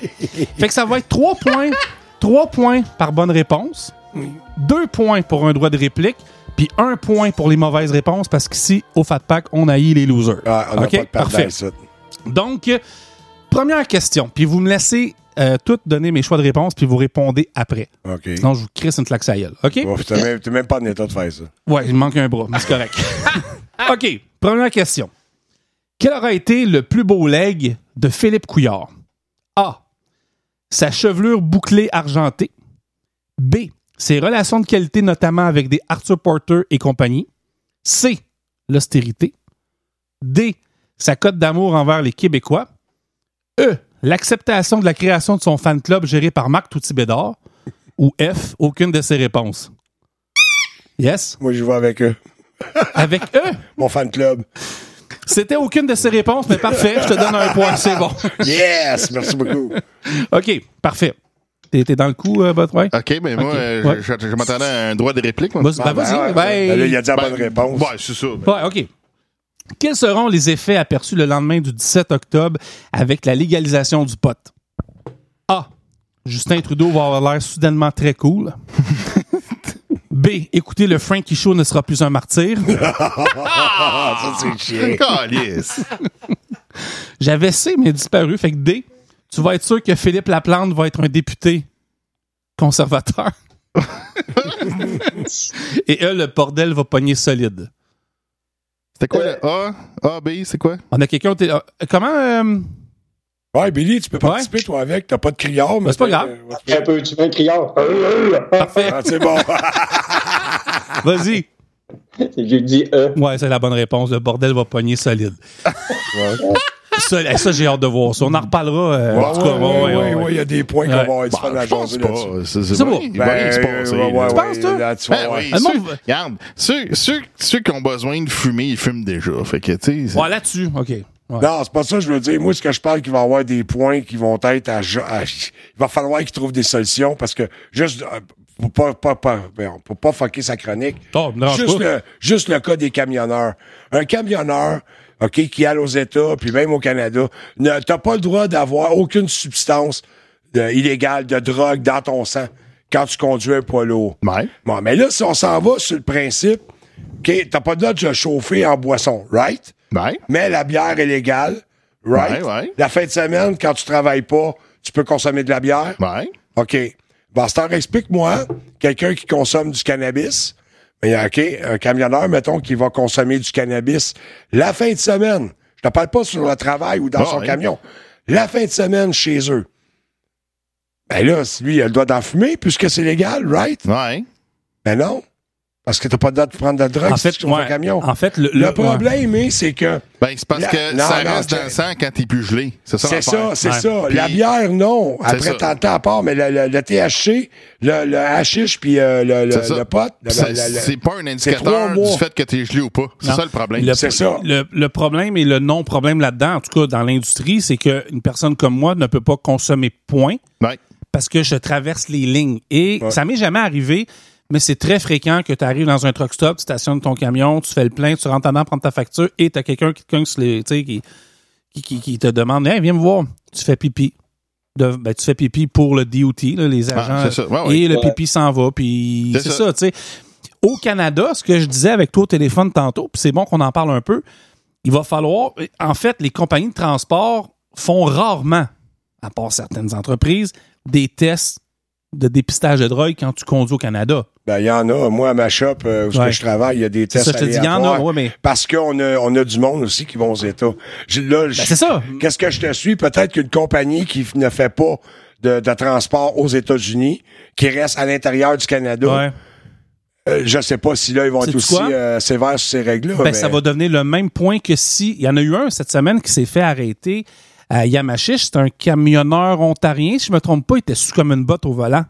Ça, c'est criminel. Donc, mais d'après moi, ça va être la même chose. Puis il y en a peut-être que même Billy Jack qui est peut-être un peu plus ferré là-dedans parce que je pense que tu as l'air d'en connaître pas mal. Puis là, je suis comme un peu intimidé. Là. Non, je fais des blagues, mais je veux dire, je pense qu'il en connaît pas mal. Mais ce que je veux dire par là, c'est que moi, je pense que ça va finir juste par l'élément criminel. Tu te fais prendre, si gelé dans un truck, ben, ça va être une garde et contrôle d'attitude. Ouais, mais ils pourront pas le dire. Non, parce que de la bière, si tu bois après 8 heures de sommeil... Je te parle sur le fait. Ouais, sur le fait. C'est juste sur le fait. Ouais, c'est pas sinon, tu pourras pas rien faire. Joint, parce que s'ils te collent, puis là, ils te font passer, je sais pas, ça a l'air qu'ils vont avoir des strips aussi pour la salive. Ouais. Puis là, ils vont te faire licher là, cette petite salive babelle, puis ça va dire que t'as du THC dans le sang. Ça va être correct, c'est légal. Je sais pas. Mais parce oui, c'est légal. La loi est le 17 octobre. Oui, c'est légal de consommer. Ouais. Mais nous autres, en étant des camionneurs, c'est une règle de base. Que tu sois au Canada ou aux États-Unis, t'as pas le droit de consommer de drogue. C'est sûr, parce que c'était illégal. Parce que c'était illégal. Tu penses, juste par le fait que c'était illégal, tu penses que c'était ça? Oui. En tout cas, j'ai hâte de voir. Au niveau de la loi, OK? T'as pas le droit de conduire, même si le pot est légal ou que l'alcool est légal, t'as pas le droit de conduire avec les facultés affaiblies. Exact. Non, ça c'est sûr. C'était pas ça le but que je voulais dire. Non, mais... Je le sais ce que tu veux dire. Tu dis, ouais, mais c'est légal et donc... Non, attends un peu. Donc, la compagnie ne pourra pas m'empêcher de fumer un joint la fin de semaine si je veux fumer un joint. Jamais. Même si je suis camionneur la semaine. Jamais. Il n'y a pas de problème. Le problème, c'est que si tu traverses les lignes puis tu fumes à la fin de semaine, oublie ça, tu passes pas à la ligne. Ben oui, ça, je sais, ça, pour question US, oui. On s'entend, ça, c'est correct. Mais dans les faits, la loi est faite que même quelqu'un qui prend des médicaments, si ces médicaments-là ont une tendance à te faire dormir et que la police t'arrête, elle se rend compte que, tu as quelque chose, que c'est pas de la drogue, de la drogue, des médicaments s'amener, mais bon. Puis tout ça. Ben, ils peuvent te l'enlever ton permis, là, parce que tu as pris des médicaments, puis c'est des médicaments qui peuvent causer la somnolence. Autrement dit, tu as les facultés affaiblies. Déjà là, tu n'as pas le droit de conduire si tu prends certains médicaments. C'est pas compliqué. Imagine-toi, tu n'as pas le droit de conduire, en prenant de l'alcool, en étant sous l'effet de l'alcool. Donc, tu n'as pas le droit de conduire non plus en étant sous l'effet de la drogue. Parce que tu as les facultés affaiblies. Que ce soit illégal ou pas. En fait, c'est que tu as le droit d'en consommer. Tu n'as pas le droit de conduire ta voiture. Oui, ça, c'est correct. Mais de toute façon, on va clore là-dessus vite parce que là, le temps passe. Mais ce que je voulais dire, de toute façon, juste vis-à-vis de ça, ça sera pas juste dans le transport qu'il va y avoir des complications. Parce que les douaniers qui sont au port, ceux qui inspectent, ils ont toutes des pistesses à faire. Les jobs où tu sais, certains domaines au Canada, là, que t'as pas le droit de consommer de drogue par rapport à ça. Mais moi, je pense qu'il n'y en aura pas de problème. En tout cas, j'ai hâte de voir. Parce qu'il n'y en aura pas de problème, parce que la loi, c'est la loi, dans le sens que si tu as le temps. La loi, Marc, arrête. Il n'y en a plus de loi. La loi, c'est du cash. Me faire pogner l'air, lui, à soir, là. Aussi, tu me fais pogner non, mais ce que je veux dire par là, c'est que si t'as pas le droit d'en fumer, t'as pas le droit d'en fumer. Là, c'est légal. C'est légal d'en fumer. Mais si t'es sous l'influence au moment où que tu conduis ou tu travailles, il y aura des réprimandes à ce moment-là. Ouais. Mais si la personne en fume, en arrivant chez eux, c'est légal. Oui, mais elle va en avoir dans le sac quand elle va être au travail. Mais puis c'est légal. Comment est-ce qu'ils vont pouvoir faire dire qu'elle n'a pas fumé sa job? Parce que les tests seront plus bons. Mais c'est parce que les tests, déjà là, c'est comme je te dis, le THC et le cannabis, ça reste 3 mois dans le sac. Oui, mais c'est légal. Si t'arrives, je comprends ce que tu veux dire, mais c'est légal. Si t'es en train de moi, dans ma tête, c'est clair, mais c'est eux autres qui vont être fuckés. Mais non, ils seront pas fuckés. Si t'es au travail sous l'influence de ça, présentement, Chris, tes yeux dans le même... Tu sais, tu pues le pot, tes yeux dans le même trou, puis t'es gelé comme une balle. C'est pas le problème, justement, c'est de comment déterminer que t'es vraiment sous l'influence. L'alcool, il y a une corrélation directe par rapport au taux d'alcool ou d'alcoolémie dans le sang. Ça, je voulais dire. Mais en même temps... Puis tes facultés affaiblies. Dans le cas du cannabis, tu peux avoir du THC dans le sang pendant des jours, mais t'es pas gelé. Fait que le test est invalide, mais ils vont s'en servir pareil. Mais sauf que moi, si je suis un boss, je m'excuse, si t'es Botrax, si t'arrives, puis je le vois, tabarnak, que t'es gelé comme une balle, là, on va dire décalisse. Ben, c'est ça l'affaire. C'est tout. Sauf que l'affaire, c'est que t'as pas le moyen de le tester. C'est ça t'as l'affaire. pas à le tester. C'est ça le problème. Tu peux juger de façon visuelle. Ouais. Ça, c'est correct. Tu sais, le comportement de la personne devant toi, c'est correct. Mais le problème, c'est que là aussi, t'as l'affaire des States. Fait que là, si tu vas aux States, même si t'es pas gelé, tu peux te faire pogner. Non, ça, c'est tolérance zéro. Ça, c'est tolérance zéro, que tu sois gelé ou pas. Fait que moi, je pense que ultimement, il va y avoir un ajustement. Il va-tu en avoir des accidents de travail si les gars s'en vont pas rien que ça. Il va avoir plein de complications à ce niveau-là. Regarde, c'est encore là, comme tu parles. Le gars qui est camionneur, si ce gars-là va aux États-Unis, oublie ça. Mais c'est déjà le cas, puis il n'y a pas de problème. Oui, parce que là, les gars le savent. Ouais. Ben, parce que présentement, c'est pas légal. Mais le gars, mettons, il va aux États-Unis, lui, il en prend pas parce qu'il sait que, automatiquement, si tu vas au States puis que tu t'es tagué, ça dope parce que t'es fait. C'est pas ça. Mais là, au Canada, ça va être légal. Non, on mélange tout, Marc. Fait que le gars, s'il tu mélanges tout. Tu mélanges tout parce que tu peux rentrer pareil aux États-Unis. Même s'il y a du TH dans le sang puis il se fait pas nier. C'est pas les douanes, Chris, qui te fait pisser dans le pipi. Non, mais si jamais c'est ça les arrive, DOT. C'est le FMSCSA. C'est ça. Puis là, ils vont faire ça à des gens qui sont sur la job. Ils font pas à des gens qui... Mais ça fait 300 000 ans que c'est de même, puis il n'y a jamais eu de problème. OK. Fait que moi, je prévois que parce que c'est nouveau, effectivement, là, ça va branler un peu les gens, mais moi, j'ai l'impression que après une couple d'années, ça va s'ajuster. Il y a des affaires qui vont s'ajuster. Moi, l'affaire qui me dérange le plus, c'est que les États-Unis, là, ils ont mis le frein sur les gens canadiens qui travaillent dans le domaine du cannabis, qui n'ont pas le droit d'aller aux États-Unis. Ouais, mais mais ça, c'est drôle, ça, OK? Parce que. Mais ça, c'est notre affaire. J'ai l'impression qu'il va y avoir quelque chose qui va s'ajuster là-dedans. Mais tu sais, je trouve ça cave. Tu sais, OK, tu travailles là-dedans, mais tu sais, en tout cas, tu sais. Mais attends une minute.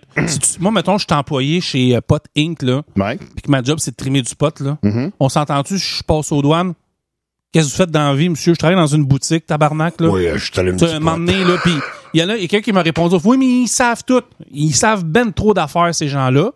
Mais les douaniers ont accès au CIPIC du Canada. Et je m'excuse, à moins d'être homologué puis tout le kit, là, on parle des choses différentes, là. Encore là, on nage dans le néant. Je l'ai vu, l'article, la source, c'est North City. On sait même pas d'où ça vient, là. Tu sais? Mais moi, si je trime du pot dans une boutique puis je traverse pour aller magasiner à Plattsburgh, je dirais pas, là. Ouais, c'est ça. Puis ça sera pas écrit dans le CIPIC non plus, là, tu sais. C'est quoi CIPIC? Le CIPIC, c'est le Centre d'information policier canadien. OK. Au Québec, c'est le CRPQ, parce qu'on est tout le temps distinct au Québec. On a la base de la Sûreté du Québec depuis les années 70, qui est le CRPQ. On a dupliqué. Ouais, c'est ça. Je pense que c'est une duplication qu'il y a eu. Puis le CIPIC, c'est à la grandeur du pays, si je ne me trompe pas, parce que ça fait 10 ans que je travaille plus là. Mais le CIPIC, c'est ça. Mais dans le CIPIC, il n'y a pas grand-chose, là. Okay. Si jamais tu as été porté ton film en retard dans un club vidéo et fait un rapport de police, c'est là. Si tu as tué 10 personnes, c'est là. Si tu as fait voler ton char, c'est là. Mais si tu as eu des tickets, c'est pas là. Il n'y a rien de ça, là.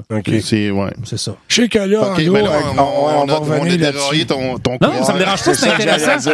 Non, c'est intéressant. Non, mais de toute façon, on va revenir sur ce sujet-là à partir du 18 octobre, qui s'en vient, quand la drogue sera légale, on verra. Ça a brisé, en tout cas, ça a brisé le beat en tabarnak de mon quiz. Désolé, c'est parce qu'on parle ma toune. C'est ça, puis on fera un show, là. Encore, là, c'est de la faute à Marc. Ouais, je le sais, moi, je le sais. Je suis le prochain coup. Je suis le saboteur du FatPack. Mais ton point est intéressant, par D'accord avec ça, Télissimo?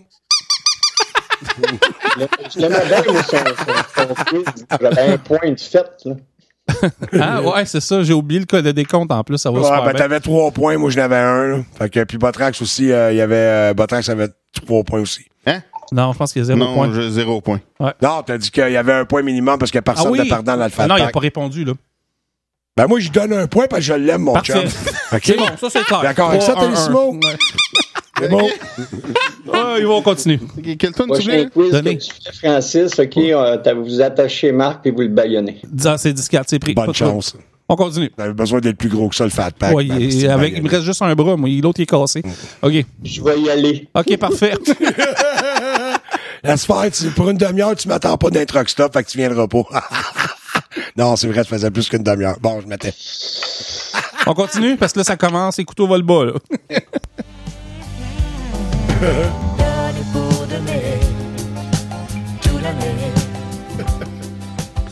Tout comme le Canadien, le Québec est en reconstruction et en plan quinquennal depuis des années. Qui sauvera la belle province? A. Philippe Laplante en BMW. B. Philippe Laplante avec une capsule. C. Philippe Laplante avec ses bottes en crocodile. Ou D. On s'en tabarnak. D. Ouais, c'est bon. C'est bon, ça. OK, on continue. On a vu les sondages cette semaine et ouais. C'est mon chum, hein? Fait que c'est mon grand ami. On a vu les sondages cette semaine. Il y a, si on regarde les chiffres, une chance que les libéraux reprennent le pouvoir. Pourquoi? A. Car les Québécois ne votent pas en grand nombre. B. Car les Anglos votent pour la bande à Couillard. C. Car les nouveaux immigrants votent pour remercier les libéraux. D. On est toute une belle gang de caves. Ou E, toutes ces réponses. Oui. Je pense que c'est E. Je vais vous le donner tous les deux. Ouais. OK. Ouais, parce qu'il a dit E en même temps que toi. Ah, OK, ouais, parfait. c'est bon, parfait. Là, tu comptes les points, moi, je les compte plus. Là. C'est 6-4-3. Ouais, c'est ça. T'as des 6, points 4, toi 4. aussi. Ouais, non, pas moi. 6 pour Marc, 4 pour Billy Jack, puis 4 pour OK, toi. parfait. Ah, moi, j'ai 6. Ouais. Mon Dieu, mais Steve, il donne pas de réponse. Ah, Ouais. c'est pas vrai. Qu'allons-nous c'est pas retenir vrai. de cette campagne? Qu'allons-nous retenir de cette campagne? A. Qu'un de nos collaborateurs a décidé de faire son asti de show-off avec sa BM en crachant sur l'épaule. B. Que François Legault n'avait pas été un grand expert et de génie en herbe en oubliant plein de détails. Vraiment, il a oublié une coupe. C. Que Philippe Couillard aime que ses pauvres mangent pour 75$ par semaine au Dollarama. C'est tout de cul. D. Je vais te donner un point. D. Que les libéraux... Je suis rendu à 7. que les libéraux vont rentrer aux grandes dames de Marc Tout-Ti. Asti. Je veux pas T'as fini, là? répondre. Ouais. OK. Oui? C. Ouais. Les 75$, je vais te le donner. Ouais, bravo. Ouais. Moi, j'allais dire D parce que, tu sais. T'as eu un point pareil. Ah, parce que, tu sais, je te l'ai dit tantôt, le Québec est rendu une population d'unique. Ma dernière question, et non la moindre. Qu'est-ce que Marc, Tout-Ti Bédard, ou, selon ma mère Petit Bout, fera... Et je tiens à spécifier que sa mère, elle ne peut pas savoir ça parce qu'il ne s'est rien passé avec sa maman. T'as-tu parlé à Petit Bout? Ouais, mais Petit Bout, ça Non, va. mais c'est parce que Francis il a montré des photos quand t'étais bébé. là. Qu'est-ce que Marc fera le... Il est en bédaine, c'est fatigant. Qu'est-ce que Marc fera le 1er octobre si les libéraux se font sortir à grands coups de pied au cul? Oh! Crise de cœur. Oui! OK, numéro 1, crise de cœur. Ah! Bonne, j'avais pas pensé. Ah! Il prendra une journée de temps à l'Assemblée nationale habillé en homme sandwich en remerciant tout le monde. Non, je pensais que tu parlais en l'ortie. Attends. B. Non, si les libéraux ne gagnent pas. Ah, s'ils gagnent Oui, pas? s'ils gagnent pas. S'ils gagnent pas? Ils gagnent pas. Asti. B. Il va perdre la voix 2 mois quand il va avoir trop crier. Oh, ouais, ça se peut, un asti. C. Il rejoindra José Rivard dans une douche habillé d'une burqa en signe de joie. Oh, ça, il l'a pas aimé. Non, je réponds pas à cette réponse-là. D'accord avec ça, Télésimo? Et D. Je vais laisser à Marc le soin de répondre. Moi, je vais y aller avec B. B. Il va perdre la voix de 2 mois. Ouais, Je te le donne ouais, parce qu'il c'est va clair, trop c'est crier. clair. Ouais, bravo, man. Asti, il y a ça. C'est moi grand champion du quiz? Oui, grand champion. Si, hey. Ouais, 10, 7, 7. 4. Ouais, fait que Ah, félicitations ouais. parce que c'est pas facile d'avoir 4 points quand on est à 250 km de distance. Félicitations, Billy C'est Jack. moi qui gagne le prix? Oui, tu gagnes le prix. Ouais. Et pour ceux qui n'ont pas vu le show, ben on vous enverra une photo. Ouais. Il s'agit d'un masque de tonne marde. Ouais. Puis il est vraiment vrai, je l'ai dans les mains.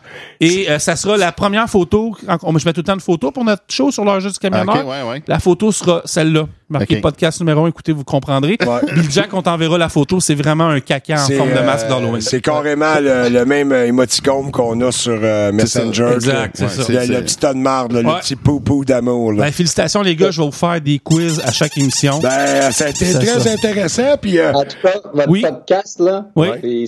c'est comme les élections. Hein. C'est truqué d'un bout à l'autre.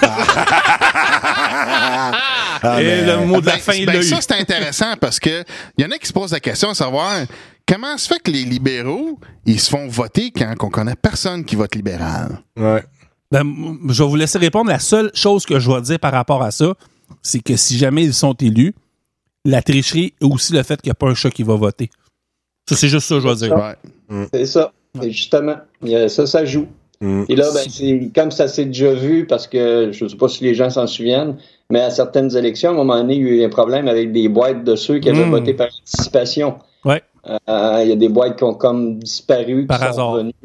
Ouais. Il y a des boîtes qui avaient été ouvertes, tout ça. Mais ça, ces boîtes-là, ça aurait dû être annulé selon les règles.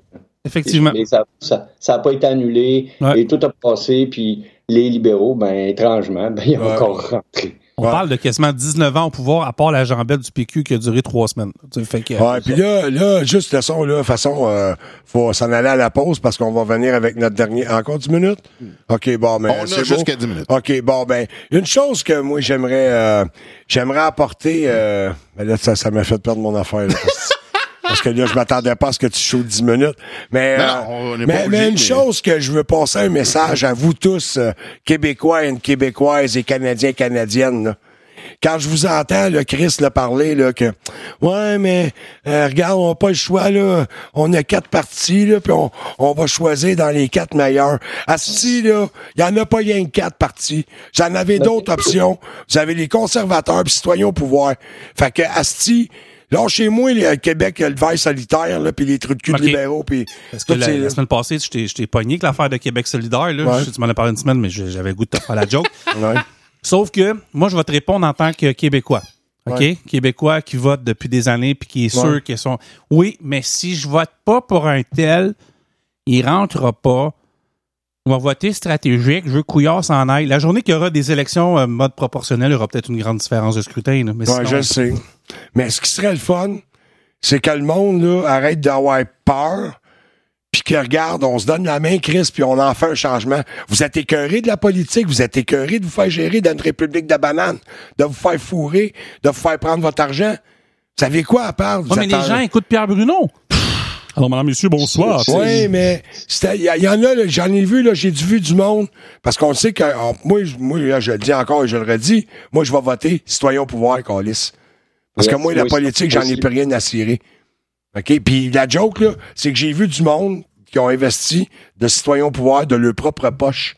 Ils se sont fait des pancartes électorales. J'ai vu ma première hier. J'ai même vu un de mes chums, Stéphane Thibault, Monsieur Boycott, tu sais, celui qui en appelait qui ont ri de lui parce que ce gars-là, lui, avec, il a à cœur nos intérêts. Puis lui aussi, est écœuré de se faire fourrer. Puis c'est un gars qui travaille très fort de son côté. Ben, il a fait avec son camion une grosse calice de pancartes. Puis il va se parker à les heures de pointe, ça à 40, ça à 20, ça à 13. Asti, chapeau, Stéphane. Chapeau, mon homme. Lui, il aide beaucoup avec ça. Puis il y en a plusieurs qui le font. Puis le monde les voit maintenant. Là, il envoie des pancartes de citoyens au pouvoir. Arrêtez d'avoir peur. Puis fermez vos gueules avec. Ils ont pas peur, Marc. On a 4 partis, puis on va voter pour le moins pire. Ils sont tous de la merde. C'est pas qu'ils ont peur. Ils savent pas qu'ils sont là. Exactement. Il y a peut-être 10% de monde qui... C'est ça l'affaire. C'est ça, Dan, tu parles les grands 4 partis. Il y en a 21 fucking partis au Québec. Là. C'est ça. Mais on n'entend pas parler. C'est non, ça. mais je veux dire, mais citoyen au pouvoir, c'est un bon exemple. Que les 4 qui sont là. Citoyen au pouvoir, c'est un bon exemple. OK, c'est un bon exemple. Un très bon exemple. Tu as entendu parler de citoyen au pouvoir à TVA? Mais non. Radio-Canada? Mais non. Non. Mais c'est pas leur stratégie, anyways. Non, je sais. Mais non, je sais, mais à un moment donné, il va falloir qu'ils ajustent leur stratégie dans le sens que s'ils font rien d'autre, puis là, c'est pas un reproche, écoutez-moi, là, c'est pas un reproche. Mais si... Parce que là, c'est l'élection achève, là, mais ils ont 4 ans pour essayer de trouver une autre stratégie pour essayer de se faire entendre un peu plus. Dans 4 ans, on ne sait pas ce que le web va avoir l'air non plus. Ça évolue tout le temps. Ça change. Ouais. Ça, par exemple, il y a peut-être raison, là. Ouais, moi, je vais retourner, je vais réouvrir mon BBS, Non, à moins que ça se connaisse dans le dark web, mais là, je peux pas répliquer à ça. C'est effectivement ça qui risque d'arriver. Sauf que les gens, ils connaissent pas Citoyen au pouvoir, Marc, parce qu'ils vont pas beaucoup sur Internet, là. Puis ils écoutent TVA. Non, je sais. Mais en tout cas. Alors, Pierre Bruno, Citoyen au pouvoir. Francis, c'est juste une affaire. Stéphane Blais avait été interviewé aux coulisses du pouvoir de Radio-Canada qui passait un dimanche matin, je ne me trompe pas. OK. L'entrevue a duré 15 minutes, d'après ce que j'ai su. Moi, j'ai pas pu l'écouter parce que je travaillais le dimanche en question. comme demain aussi. Je n'étais pas prévu, enfin, qu'est-ce que tu veux. Et j'ai été sur le site de Radio-Canada pour aller pogner l'émission, pour la réécouter quand je suis arrivé chez moi. Elle était disparue. Et quelqu'un avait dit, sur les 15 minutes, lui, il avait vu, parce qu'il avait écouté l'émission, j'avais vu ça passer sur Facebook, il avait écouté l'émission, et qu'il y a eu, que Citoyens au pouvoir, en fait, sur le 15 minutes, a passé seulement que 39 secondes. Wow! OK? Puis moi, j'ai été écouter l'émission, je voulais voir le 39 secondes en question. Ben, je l'ai pas vu. Encore mieux. Ben, c'est ça. Fait que tu vois, c'est ça l'importance de faire comme on fait là. Puis comme j'ai fait il y a 2 semaines, j'avais Stéphane Marginet de Citoyens au pouvoir. On a fait 2h30 en Facebook Live, en ligne ouverte, puis en podcast. Okay, cool. Fait que, tu sais, c'est ça qu'il faut faire. Tu sais, puis en même temps, avoir un débat, ben, tu sais, faut embarquer les conservateurs. Citoyens au pouvoir. Faut embarquer, là, dans le débat. Les conservateurs, ils ont eu leur moment de droit cette année. Mais faut embarquer les 21 partis. Là, tu pognes les 21 partis dans le débat. Là, t'amènes des sujets très particuliers. Là, tu vas voir quel parti qui a mené, ça se peut que, tu sais, je sais pas, je connais pas vraiment, mettons, le parti culinaire. Apparemment, il y a un parti culinaire.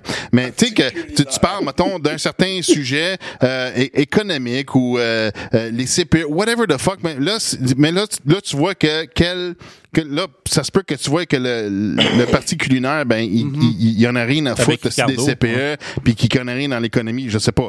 Tu sais, ça se peut qu'il soit super ferré, je sais pas. Mais tu sais, mon point, c'est que tu pognes des partis que tu vas voir quels partis qui sont bons dans quel sujet, dans quelle optique. Mais dans le fond, moi, je préconise toujours Citoyens au pouvoir parce qu'une fois que Citoyens au pouvoir est là, les partis politiques, ça n'a plus de but. Ça a plus de pertinence. C'est fini. Puis j'ai aimé ce que Billy Jack a apporté parce que je vais vous donner un exemple que moi, j'ai trouvé frappant. Tu te rappelles, l'année passée, Marc, de 2016 à 2017, j'avais été chroniqueur au 98.5 avec Isabelle Maréchal. Puis j'y allais à toutes les 3 semaines, on parlait de transport. Fait que là, j'arrivais là, puis à un moment donné, ils m'ont averti d'arrêter de nommer des politiciens. Et oui, vraiment. Parce que un moment donné, j'avais été invité à Benoît Dutrisac et j'avais ramassé le ministre des Transports de l'époque, que je pense ça a été Jacques Daou, qui n'était pas resté longtemps. Oui, Jacques Daou, avant qu'il meure. Et quand j'écoutais le podcast, il manquait, l'extrait, il manquait 4 minutes à mon bout, puis je m'en rendais pas compte. Puis à un moment donné, j'ai dit, Chris, sont où les bouts quand je nomme des ministres? Tous les ministres libéraux étaient enlevés à chaque fois que je parlais d'eux autres. Ça, moi, ça m'a... mais c'est ça, hein, mais c'est ça l'affaire, c'est qu'on n'a pas de mécanisme pour tenir les pieds au feu des politiciens. Puis tu regardes. Ben non, parce que c'est eux autres qui ont le contrôle sur toutes ces affaires-là. Ils empêchent le monde, justement, d'avoir des mécanismes. Et Dutrisac aurait perdu sa job, apparemment, par rapport à l'entrevue d'Ino Zambito. C'est un fait, parce que c'est ça. C'est ça, exactement. Ça a été... C'est ça. T'as-tu un mot de la fin, Billy Jack? On va reprendre une autre pause avec on embarque avec Franky Boy. Un mot de la fin, c'est que c'est pas juste les gouvernements qui contrôlent les médias. Hein. On se comprend que on pense toujours que c'est le gouvernement parce que la plupart des gens ne savent pas qui tire les ficelles des hommes politiques là, ou des femmes politiques. Est-ce qu'ils sont à sa garde? Il y a toujours quelqu'un en arrière. Faites-vous-en pas, là. En tout cas, un jour, peut-être qu'on rentrera et qu'on nommera des noms, là, mais ces gens-là sont placés là. Puis c'est toujours calculé, je vous dirais, plusieurs années d'avance. Exactement comme ils font avec les présidents américains. C'est pour ça qu'ils ont resté surpris, parce que Trump n'était pas supposé de rentrer, il est rentré. Il y a eu tout qu'un bordel, mais bon. Fait qu'aujourd'hui, ça ne sait plus quoi faire pour le débarquer. Le bordel est pogné. Ça va pas en tout dans le style globaliste et tout le monde la puce, puis tout le monde l'emmerde, puis vous allez tous être des esclaves. Lui, c'est le contraire. Il est en train de faire en sorte que tout le monde se replace, puis chaque famille, même l'esprit de la famille, ça revient, puis le guide. Il dérange. Ouais. Rien à ajouter. Ouais. Yes, sir. Bon, ben, merci d'être là, Billy merci. Jack. Ouais, merci d'être venu faire ton tour, mon On était en crise au début, puis on finit, on est des best friends. Nice job. Non, mais de toute façon, tu reviendras faire ton tour bientôt pour venir, parce que là, on arrive à la fin de septembre. Là, j'aimerais ça, même Botrax aussi, là, que vous nous reveniez avec les mandats là, en suspens là, aux États-Unis, là, les 50 quelques mille ou 60 quelques mille mandats. Là. Ouais. Ben, On reviendra là-dessus. D'après moi, à la fin du mois, on va être rendu à 60 000. Mais en tout cas, c'était supposé déclencher au mois de septembre. Mais là, tu vois, ça a l'air... D'après moi, Cavana va rentrer pareil, là, tu sais. Fait qu'ils ont essayé de le bloquer, ils ont essayé de faire... Mais, étrangement, moi, en tout cas... En tout cas, si on en parle, j'amène la pizza. Ouais, je sais pas. All right. Ça marche. Fait que merci Billy Jack d'être passé au FatPack. Bien apprécié. Puis, fais attention à toi, mon petit Attention à toi. Merci à vous autres. Salut, là. Bye-bye. Bye. On revient après la pause avec le FatPack. Yes! Salut tout le monde, c'est Sébastien Lequidic du podcast L'Authentique. Si vous êtes du genre à aimer les podcasts d'opinion où on parle de différents sujets, sans prétention, humblement, mais avec franchise, abonnez-vous à l'Authentique Podcast. Je pense que vous ne serez pas déçus. Let's go!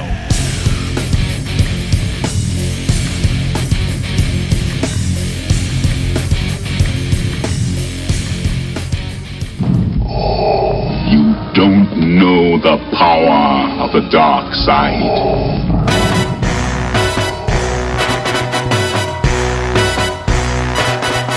En direct de nulle part, c'est eddnp.net. Vendredi, 20h. Nous sommes en direct de nulle part sur Twitter /eddnp. Live le vendredi 20h. OK, c'est bon, carré. Merci, T-Dart, merci. OK, c'est beau, merci, on a assez, T-Dart, c'est beau. Très bien. Je me retire dans ma loge noire.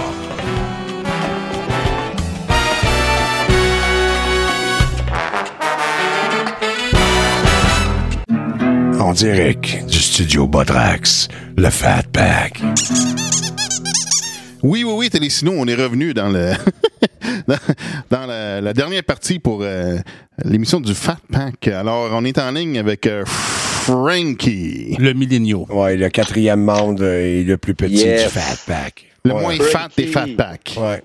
Franky the Redneck. Exact. Alors, Franky, t'as un sujet particulier que tu vas nous présenter? Ouais, ben, on va parler d'intimidation.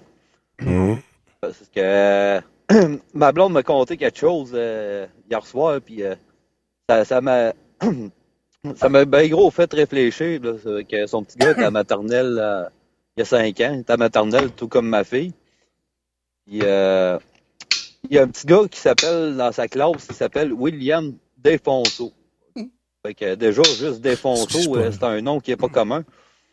Mais eux autres, les autres élèves, ils l'appellent William Défoncé. C'est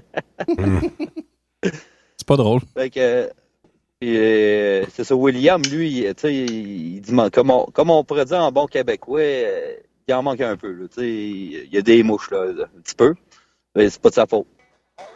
Fait que, eux autres, ils l'intimident bien gros, puis en tout cas, là, c'est ça.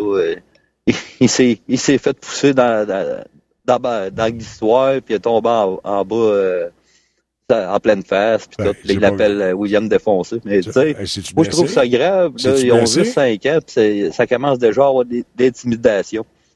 Ouais, mais là, tu viens de dire qu'il a été poussé premièrement. Il a-tu été blessé, le petit gars? Ben, il y a eu une bonne poque dans le front, là, tu sais. OK, bon. Rien de majeur, là, mais ça aurait pu être pire. Okay. Ça aurait pu être pire. Fait que, ben, tu sais, où je veux en venir, c'est qu'ils ont juste 5 ans, puis déjà, il y a le souffre-douleur, là. Pour moi. Moi, il me semble, dans mon temps, à maternelle, je me rappelle pas que c'était comme ça, là. On se battait, oui, mais il me semble qu'il y avait moins d'intimidation, à moins que je me trompe, là. Mais tu te battais ou tu chamoyais? Ouais, on chamoyait, là, tu sais. C'était plus du chamoyage que d'intimidation, là. Ben là, tu sais, lui, il vit vraiment, il se fait traiter de défoncé. Imaginez-vous, là, ils ont 5 ans, là. Puis il l'appelle défoncé, là. Ça va être quoi? Fait que ça, il est en 5e année, puis il va-tu se rendre au secondaire? Peut-être bien qu'il va se suicider. Ouais, mais c'est normal, Franky, que, tu sais, à cette heure, les enfants, même à l'âge de 5 ans, sont déjà rendus mentalement à des niveaux de pouvoir faire ça, justement, de l'intimidation. Parce que l'enfance des enfants d'aujourd'hui, comparativement à l'enfance que nous autres, on a eue, on était crissement moins allumés que les jeunes d'aujourd'hui, là.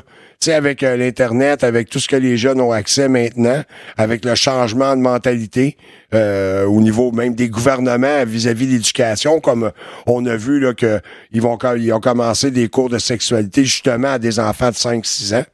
Fait que c'est pour ça qu'aujourd'hui, peut-être c'est un phénomène qui est plus vu puis plus fréquent d'intimidation parce que justement les enfants maintenant ils ne sont plus vraiment des enfants longtemps. On les fait vieillir beaucoup trop vite selon moi. Ouais, mais oui, effectivement, Marc, je te coupe, mais moi je reviens 35 ans en arrière là. Puis moi je trouve que il y en avait autant d'intimidation. J'ai été intimidé moi, OK. La deuxième partie du primaire, on pourrait dire, 5e année, 6e année. Ouais, mais pas à partir de la maternelle, c'est ça, je t'en Non, mais c'est ça. Moi, c'était vraiment qu'on dit. Moi, les dernières années du primaire, là. C'est ça. Oui, mais je pense qu'il y en avait. Je pense qu'on s'en rappelle collectivement pas. Mais je pense que c'était aussi la même chose quand on était jeune. Parce qu'on n'en parlait pas. On n'avait pas moyen d'en parler. Tu sais, je veux dire, on a 30 ans, là, même si je me fais intimider, à qui je le compte, à ma tante Ginette qui appelle au téléphone en faisant le téléphone à roulette. Là, on entend peut-être un peu plus parler maintenant parce que les moyens sont là, tu sais. Mais moi, je pense que l'intimidation, depuis toujours, c'est n'importe quel âge. Oui, mais peut-être, mais moi, je dirais que elle est à un niveau est plus haut maintenant, oui. Parce que là-dessus, oui. L'ampleur n'est pas pareil. C'est ce que je dis, on n'entendait pas parler avant. Ça. À cette heure, c'est catastrophique parce que le petit gars de 5 ans là, qui se fait intimider, là, comme ça peut se... Là, 5 ans, c'est un peu jeune, effectivement. Mais s'il y avait 7 ans, là, il y a encore des jeunes à 7 ans qui ont le droit d'aller sur les médias sociaux, là. C'est grave, là. Ouais, mais tu sais, ça se répercute. mais avec les jeux Xbox, PlayStation, avec les jeux de violence. Mais ça se poursuit, là. C'est ça.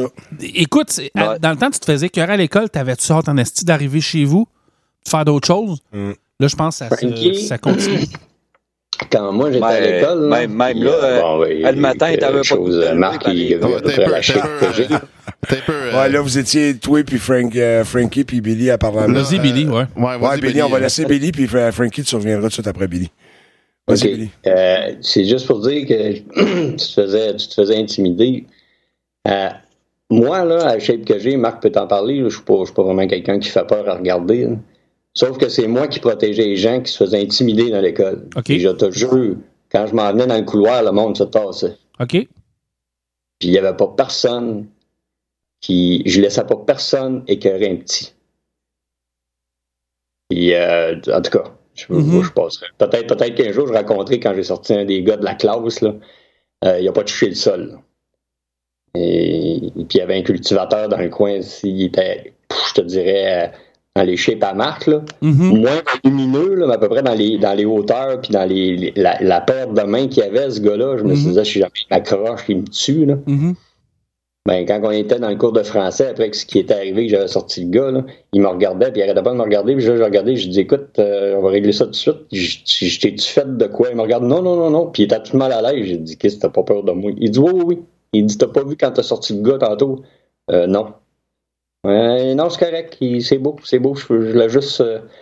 J'ai dit, ah bon, je l'ai même pas vu, je sais pas ce qui s'est passé, mais le gars, il est sorti. Puis ça fait le tour de l'école. Puis quand je te dis, là, je rentrais à des places, mettons en cafétéria, puis je voyais qu'un jeune se faisait écœurer. Là. J'allais m'asseoir avec, là, la table, elle se vidait. Colique. C'était final. C'était clair, net et précis. tu viens pas écœurer quelqu'un ici. Ça marche pas de même dans l'école. Ouais.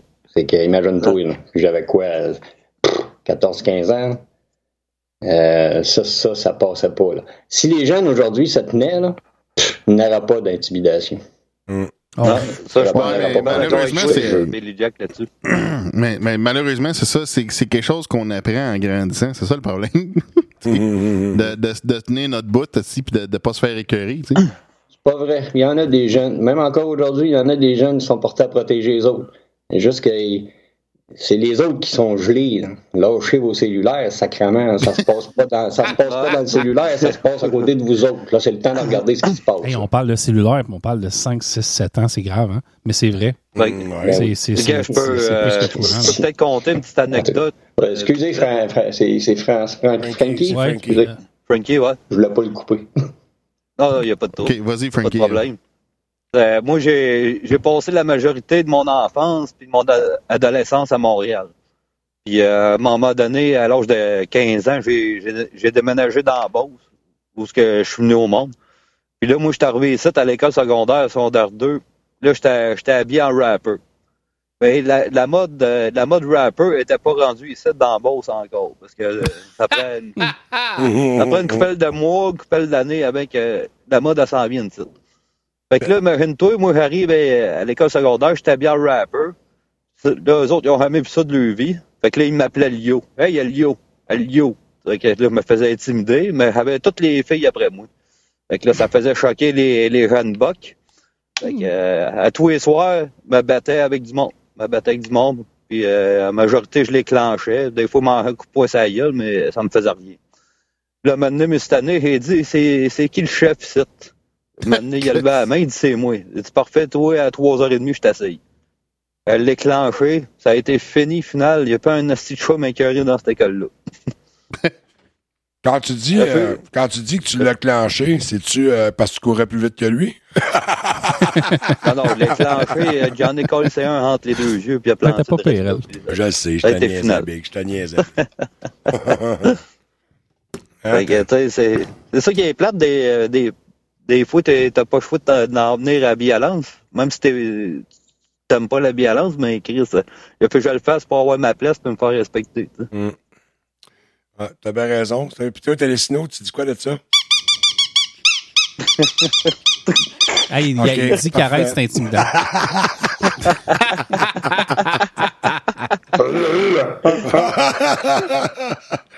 C'est qui ça, Bellissino? Parce que moi, j'étais pas là en première partie. Ah, ça, c'est t'écouteras le show, on a parlé de toi en plus.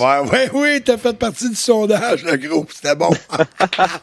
Je t'ai fait une belle surprise, tu vas l'aimer. Oui. T'es en vedette dans le sondage cette semaine. Mais tu vois, regarde, l'intimidation, Franky, qu'est-ce qu'il disait tantôt, c'est c'est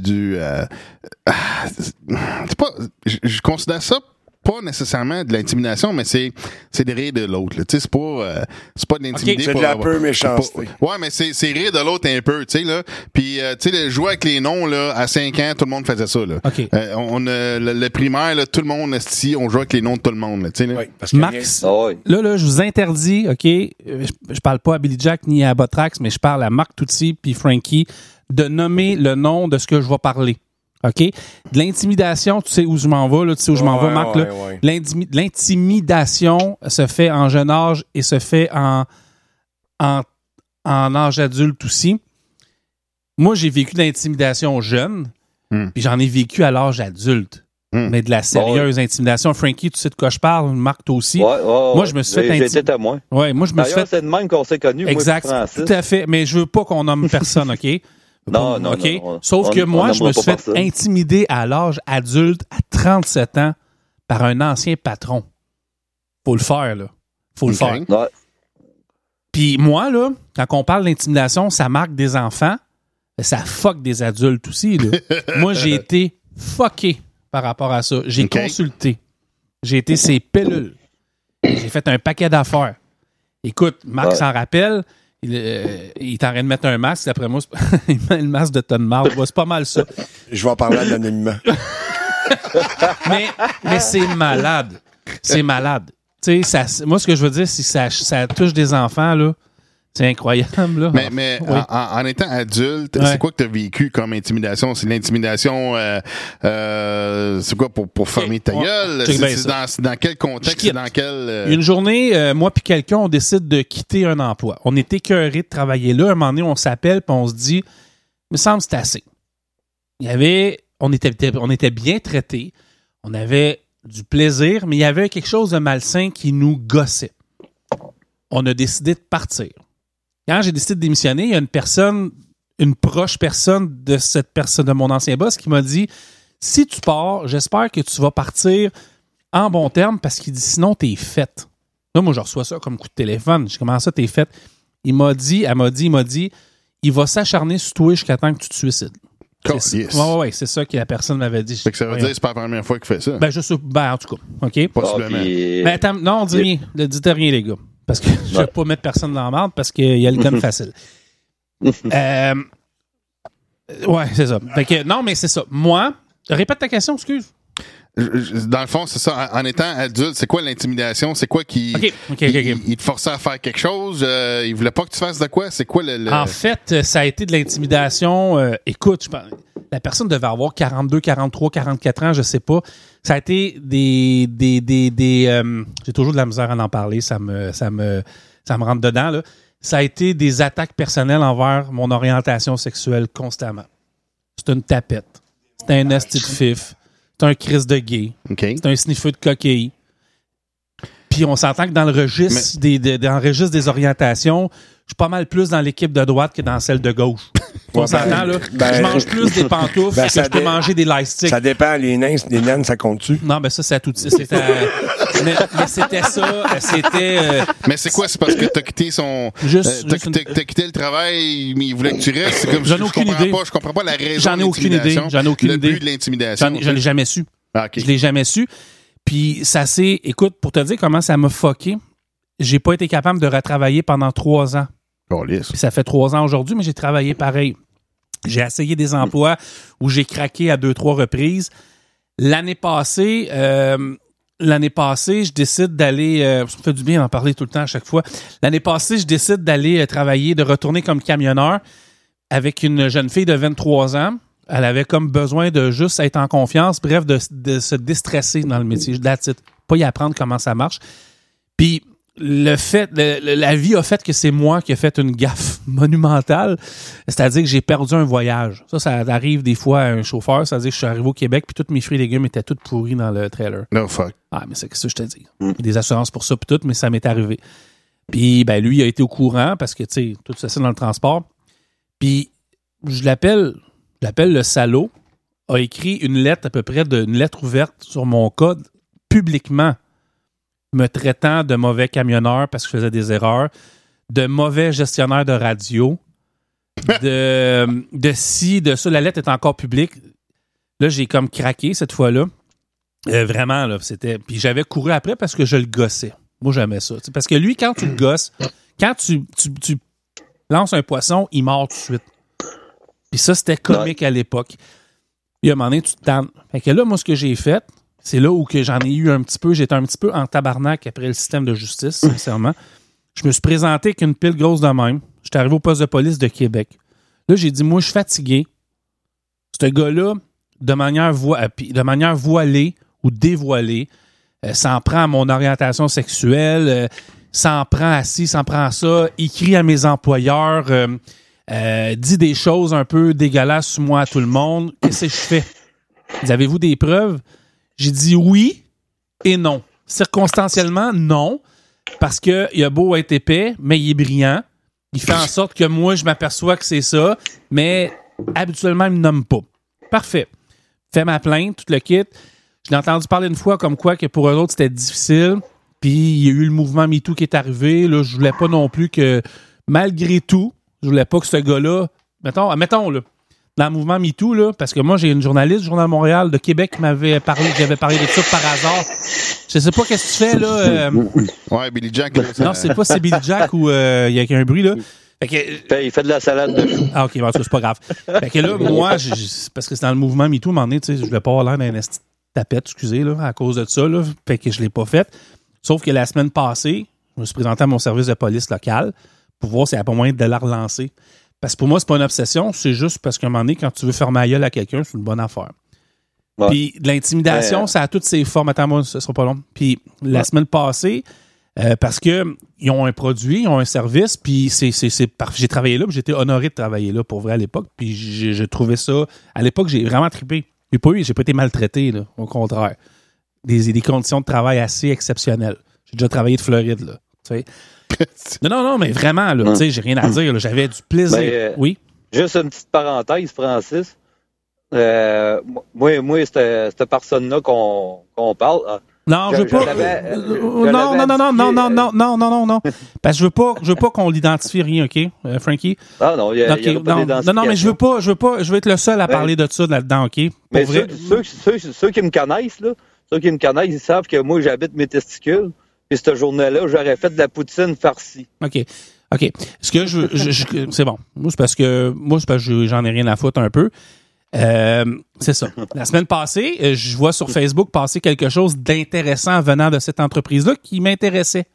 Alors, je me suis dit, je vais aller me renseigner.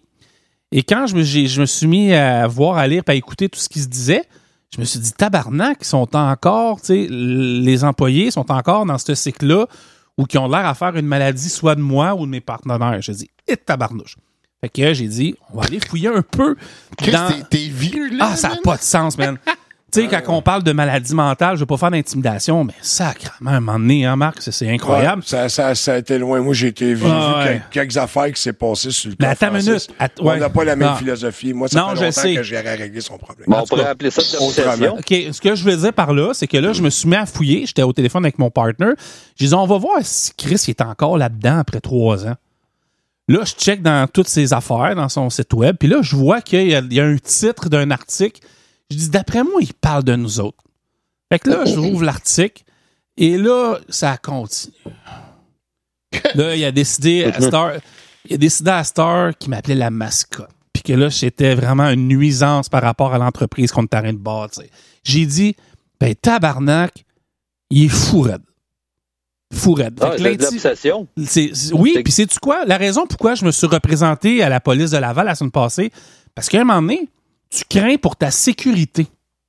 Parce qu'à force de dire des affaires de même, puis là, je pense que peut-être même Billy Jack pourra me répondre, là, il y a peut-être un aspect légal là-dedans que je pourrais aller chercher, mais quand tu t'acharnes sur une personne puis qui t'a une notoriété, parce que je renie pas le fait qu'il y en a encore une, je sais pas, elle est rendue comment, mais il y en a encore une. Attends, s'il te plaît. C'est du harcèlement. Ah oui, mais oui, de manière voilée, mais oui.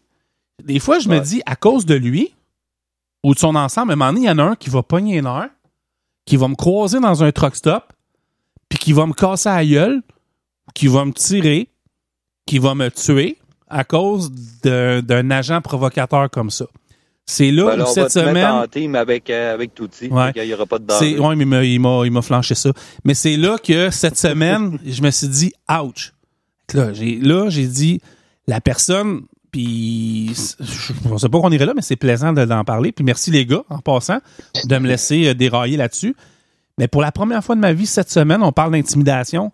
J'ai eu peur pour ma sécurité personnelle parce que je me suis dit, à force de vouloir frapper sur quelqu'un puis de ne pas avoir assez de force pour le mettre à terre parce que ça n'a pas marché, mais je me suis dit, à cause de lui, peut-être qu'à un moment donné, je vais avoir des problèmes puis peut-être que quelqu'un va vouloir atteindre à ma vie. Tu comprends où ce que je veux en venir, Marc? Oui, mais c'est parce qu'après plusieurs années, puis que ça continue, mané, c'est ça. Là, tu crains pour ta sécurité. Oui, moi, je crains pour ma sécurité personnelle. Ça peut être justifié, je pense. Oui, je crains pour ma sécurité personnelle. Je crains pour la sécurité de mes proches. Parce que ma mère a déjà été impliquée là-dedans sans faire exprès. Elle a déjà insulté une de ses employés. J'étais pas content, mais en tout cas. Fait que là, en ce moment, on est quoi? On est loin. On est le 22 septembre. Mais attends, connaissant ta mère, ça m'étonne pas. Elle a traité une de vache folle ou je sais pas trop quoi. Mais on s'est reparlé, moi pis cette madame-là. Si elle est sincère, elle a été correcte. On a eu une grosse discussion à un moment donné. Je sais pas si elle est sincère ou pas, mais elle est gentille. Puis c'est une employée de cette personne-là, puis je trouve qu'elle était gentille. Puis à un moment donné, on s'est parlé, puis peut-être qu'elle s'en colissait, puis elle s'est mise à rire encore en cachette. Je sais pas, peu importe. Mais j'ai trouvé qu'elle avait été sincère, puis on a réglé ce problème-là cette fois-là. Mais pour vrai, d'un coup, quelqu'un décide d'aller casser la gueule à ma mère ou faire des affaires de même. C'est pour ça que cette semaine, quand j'ai vu que la personne était encore, puis je veux pas dire débile mental, mais encore là-dedans, je me suis dit, oh my God, j'ai dit d'un coup que même lui déciderait de venir à de venir contraindre ma sécurité, puis on sait pas. C'est à quoi ça me fait penser? C'est ça qui me fait peur. Oui, vas-y, Billy Jack, oui. Okay. Attends une minute, Franky, attends une minute. Dans toutes ces choses-là que tu as vu passer, ces affaires-là, est-ce qu'il a nommé ton nom? Juste une fois? Oui. OK. Tu les copies des documents? Qu'est-ce que tu en penses? Bien sûr. Okay. Bon, ben, si tu les as, je comprends pas pourquoi la police n'a pas fait de suivi là-dessus. À Québec, ils m'ont dit qu'il y avait des cas plus importants que ça, puis j'ai respecté ça. OK? Si, ouais. Ouais, non, mais je sais, j'ai pas ta... je sens que toi, tu es une personne qui est très, très féroce puis tu as du mordant. OK? Puis je respecte ça. Puis, gars, à soir, là, j'apprends à connaître quelqu'un que je connaissais pas, puis je trouve ça vraiment le fun. Mais. Ouais, mais c'était pas parti pareil. Mais non, mais c'est toi qui. Non, mais attends une minute, Marc, tu me dis, ouais, mon chum Billy Jack, il va t'engueuler parce que. J'ai pas dit qu'il t'engueuler. Parce que là, t'as dit que t'aimais George Bush, puis là, il est pas content. C'est calisse. Wow. J'ai dit. Pas de rumeur, gros Chris. Hey! J'ai dit qu'il était pas d'accord avec. Non. T'es certain de tes propos. Ouais, mais c'est correct. Aussi, mais vu qu'on te respecte. Mais en démocratie, c'est super correct, puis c'est ça qui est le fun dans des choses de même. Mais ta question est très bonne, parce que là, cette semaine, j'ai dit, wow, il parle encore de moi. Là, on peut m'identifier solidement, là. Okay. Qu'est-ce que je fais? Je t'écoute, moi, je trouve ça le fun. Je t'écoute, gâche pas une gorgée d'eau, vas-y. Pour commencer, s'il a mentionné ton nom, ce gars-là, il s'est tiré dans le pied. Il est fait. Tu peux revenir contre lui anytime. Non, oui. Là, c'est pas dans les nuages. Il a mentionné ton nom et le texte s'adresse à toi, blabla, ou plusieurs textes. Oui. Parfait. Oui. Donc, automatiquement, que là que tu me dises, les policiers, on a d'autres choses plus importantes à faire. Oui. Moi, c'est drôle, j'aurais dit, OK.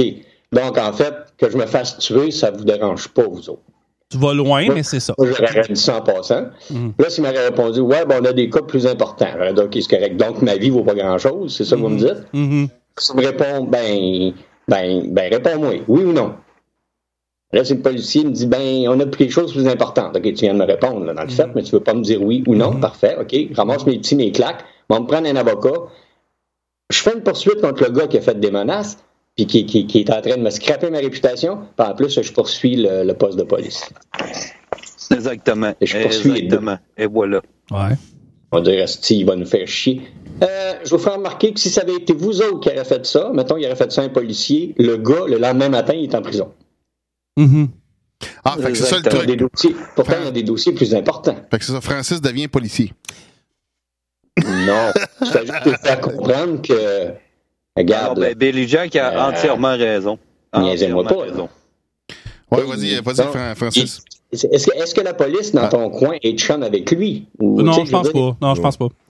Non, dans ce cas-là, il n'y a pas un policier qui aurait dû dire non, on prend pas ça là, tout de suite là, parce qu'on a des choses plus importantes. À partir du moment où tu fais une plainte, il est obligé de la prendre. Mais c'est pour ça que je l'ai relancé, parce que là, je peux plus la relancer à Québec, je suis déménagé à Laval, OK? Fait que c'est pour ça que moi, je me suis représenté à mon poste de quartier à Sainte-Dorothée. Là, j'attends des nouvelles parce que la personne, le policier, c'est moi, c'est de ma faute à moi. Je suis aux États-Unis pas mal tout le temps, je suis camionneur. Sauf que là, on s'est fixé le rendez-vous que je vais me présenter. Là, j'ai pas eu le temps parce que fallait jouer mon médecin pour mes choses. Je vais aller le voir avec tout ce que j'ai. Puis pendant que je vous parle, là, c'est pour ça que j'achète du temps. Je suis en train de la chercher, la fameuse lettre, là, dans mon téléphone. C'est ça. Mais le gars, là, quand la fameuse lettre et compagnie, il a mis ça où? Sur Internet? Sur Facebook, 157 000, je pense, à l'époque, sur sa page, personne. Et plusieurs personnes que je connais qui avaient répliqué et qui avaient commenté. Mais peu importe le quartier où ce que t'es, la police est obligée d'enregistrer la plainte. J'avais pas dormi pendant une semaine quand c'est arrivé, by the way. Là, à cette heure, ça me dérange plus parce que j'ai maîtrisé tout ça, là, mais... tu sais, en gros, là, si vous voulez avoir un exemple concret de ce que vit Francis présentement, le meilleur exemple que vous pouvez avoir, c'est les démocrates contre Trump. Parce que cette histoire-là entre Francis puis l'autre qui veut pas que je nomme, c'est une guerre d'entreprise, OK? Puis l'autre personne, OK, ce que moi je vois de la situation, c'est que l'autre personne à l'autre bout qui joue au bras avec mon chum Francis, que lui est pas d'un tempérament violent. C'est un combattant à sa manière dans d'autres choses, mais c'est pas un gars qui va lever les bras pour taper sur les gueules pour ouvrir son chemin. C'est pas le genre de gars de même. L'autre, il voit le potentiel de mon chum Francis, ils ont la chienne de l'entreprise. Mais en fait, de ces affaires-là. Fait que son but, c'est exactement comme les Clinton, comme les démocrates font avec Trump, parce que Trump leur fait peur, ils font tout pour le détruire. Puis la menace dans l'entreprise qui parle, côté médiatique, c'est Francis. Billy Jack, le bout de l'histoire que je t'ai pas dit, OK, c'est qu'en quittant cet employeur-là à l'époque, moi puis quelqu'un d'autre, on s'est regardé, puis on s'est dit, on continue nos projets et on est devenu son compétiteur direct. Puis c'est ça l'histoire. Puis garde, il aura beau dire, la personne aura beau dire ce qu'elle veut, je suis obligé de vous dire en toute modestie qu'on la torche. On la torche. Je te dirais 85. Le comportement de ce personnage, c'est sûr qu'il doit être facilement torchable. Oui, il est torchable. Je veux dire, on est arrivé à un moment donné face à face dans un événement, puis c'est baissé la tête. Là, je savais que le gars il était pit molle, mais on le torche. Puis on le torche, je le dis. Là, je cherche vraiment, je vais le trouver. Là. À passer du temps à faire des conneries de même, c'est sûr qu'il torche pas. Ben non, tu sais. Mais je tiens à dire, je vais complimenter, son produit, il est bien fait. J'ai travaillé là et j'étais fier. Donc, je peux pas dire, tu comprends ce que je veux emmener? Je peux pas dire que son produit est pas bon. Je la cherche en passant. Je vais tomber. C'est juste qu'il a tellement peur à son entreprise. C'est de la crainte. Il est effrayé de voir la machine qu'est la JDC. La JDC, il y en a bien qui diront ce qu'ils voudront. Cette page-là, en 3 ans, est rendue à pas loin de quoi, 60 000? On est rendu à 64 000 aujourd'hui. 64 000. Puis au prorata, dans les statistiques, on torche tout le monde. C'est ça. Je m'en viens, je m'approche. Lui, il se sent petit dans ses shirts là, à l'autre bout parce qu'il voit que lui, c'est pas exactement la même. En tout cas, il fait pas le même genre de show. Il fait pas le même bebel, puis il a excessivement peur de l'avancée de la JDC. C'est pas sûrement, c'est ça. OK, j'aime ça. Le gars, il est pas si brillant que ça. Parce que moi, j'aurais été là, puis j'aurais vécu ce que lui, il vit, puis sa crainte, tout ça. Au lieu de commencer à vouloir te planter, moi, j'aurais été vous voir, je me serais associé avec vous autres. J'ai probablement manqué de couilles. J'aimerais ça laisser Franky parler. Là. Ouais, c'est vrai. Ouais. Non, ben en gros, là-dedans, c'est juste de la pure jalousie. Ouais, probablement. Parce que là, il voit l'ampleur que prend votre média, puis le sien, ben, il prend pas autant d'ampleur qu'il voudrait, mais c'est ça. Je t'avais d'arriver, ça allait, là, continuer. Mais là, quand t'es rendu à faire de l'intimidation de même... C'est grave. Puis que c'est grave, là. Ouais. Puis Marc, il le sait, puis il sait que moi puis lui, là, la thérapie du canal auditif, on est capable d'en faire. Là, c'est parce que moi, là, j'ai gardé ça dans mon ordinateur, là, mais là, je suis en train de fouiller sur sa page. Mais quand j'entends dire la police, on a d'autres dossiers à régler avant ça. Ouais, c'est ce qu'on m'avait dit. Ouais. Moi, j'aurais dit, parfait, il n'y a pas de problème. Mais je vais rappeler dans une demi-heure, j'aurais rappelé la police dans une demi-heure, j'aurais dit, gars, le petit d'innocent, là, il est rendu ici dans ma cour, il est attaché, là, puis il a réglé son cas. Tu garantis-tu que la police serait arrivée, ça serait pas long? Ben ouais. Mais après ça, c'est moi qui aurais eu des problèmes parce que là, j'aurais fait des voies c'était peur, hein. Moi, ça commence à... Mais Carly, c'était pas capable de m'aider et régler mon problème. Et où la justice là-dedans? Là, je cherche encore, là, je vais la trouver. Là. Ça dépend non, mais on n'embarque pas là-dedans. Ça dépend de l'épaisseur de votre portefeuille. La justice, c'est de même que ça fonctionne. Ouais, parce que probablement que lui... Je sais, je le vis présentement. Je dirais que c'est vrai dans certains cas, mais si tu sais comment ça t'es pas obligé d'être millionnaire pour te faire... Non. Ça, je te dirais que oui, mais là, je suis pas d'accord avec toi là-dessus. C'est pas long. C'est quoi tu disais, Franky? Ouais, Franky, vas-y. Et dis-moi, je viens de finir de payer mon avocat pour une certaine affaire. Puis là, il faut que je recommence à repayer un autre avocat pour une petite niaiserie parce que la loi est mal écrite, est mal interprétée. Fait que là, il faut que je me repaye un avocat pour me représenter en cours puis prouver mon point que j'ai raison. Fait qu'encore là, ben, ça me coûte de l'argent. C'est ça, à un moment donné, la justice est où, là? Voulez-vous que je la lise, la lettre? J'allais trouver la lettre. Non, c'est sûr que Franky, il y a des affaires, regarde, moi aussi, j'ai passé à travers de la machine légale, puis il y a des astis de cochonneries, là, c'est comme, comment ça marche, là, ça se peut pas, là, tu sais. Veux-tu, je vais la lire, on va laisser Francis lire sa lettre. Juste une seconde, vas-y. Oui, j'ai une question à poser à Billy Jack. Y a-t-il une place qu'on peut se procurer les lois du code criminel puis du code civil? Que je puisse avoir les livres puis les lire puis les apprendre par cœur. Ben c'est online, ça, là. C'est en ligne sur le web. Moi, oui, c'est quoi le site? Tabarnak, j'ai mal au bras. Je m'en souviens plus du site, mais fais une recherche, c'est un site gouvernemental pour ça, là. Tout est online. Vous êtes prête? OK, on va laisser Francis. En réponse à Francis Tremblay et son article Facebook Live, on se calme. Ça, c'est un article que j'avais écrit pour l'écœurer un petit peu. Je m'étais planté. OK. Francis, je comprends mal ta frustration sur tout ce qu'on fait. Est-ce qu'on sait réellement qui tu es et quelle personne d'autre te connaît et quelle personne d'autre te connaît réellement? Faisons un petit retour pas très loin dans le temps. Je peux en oublier, mais rappelle-toi que quand tu travaillais chez nous, tu venais de quitter une entreprise de transport, ils étaient les pires. J'ai jamais compris. Rappelle-toi quand tu as quitté le nom de la compagnie, nous sommes devenus les pires. Tu n'avais jamais été aussi maltraité. J'avais oublié de mentionner qu'on t'a hébergé 2 mois sans frais. Tu sais, c'est tout du crise de niaisage. Rappelle-toi quand tu as quitté quelqu'un d'autre pour aller ailleurs. Rappelle-toi le magazine que tu as quitté, tout ce que je vous disais tantôt par rapport à ce que j'étais trop nerveux. Là. Rappelle-toi des entreprises de transport que tu as quittées. On avait quitté une. Tout ça en quoi? 2 ans peut-être. 2 ans. Oui. Peut-être tout ça en 2 ans. Il s'en est passé des choses en 2 ans. La question se pose. Les compagnies qui t'embauchent ne sont sûrement pas toutes si pires.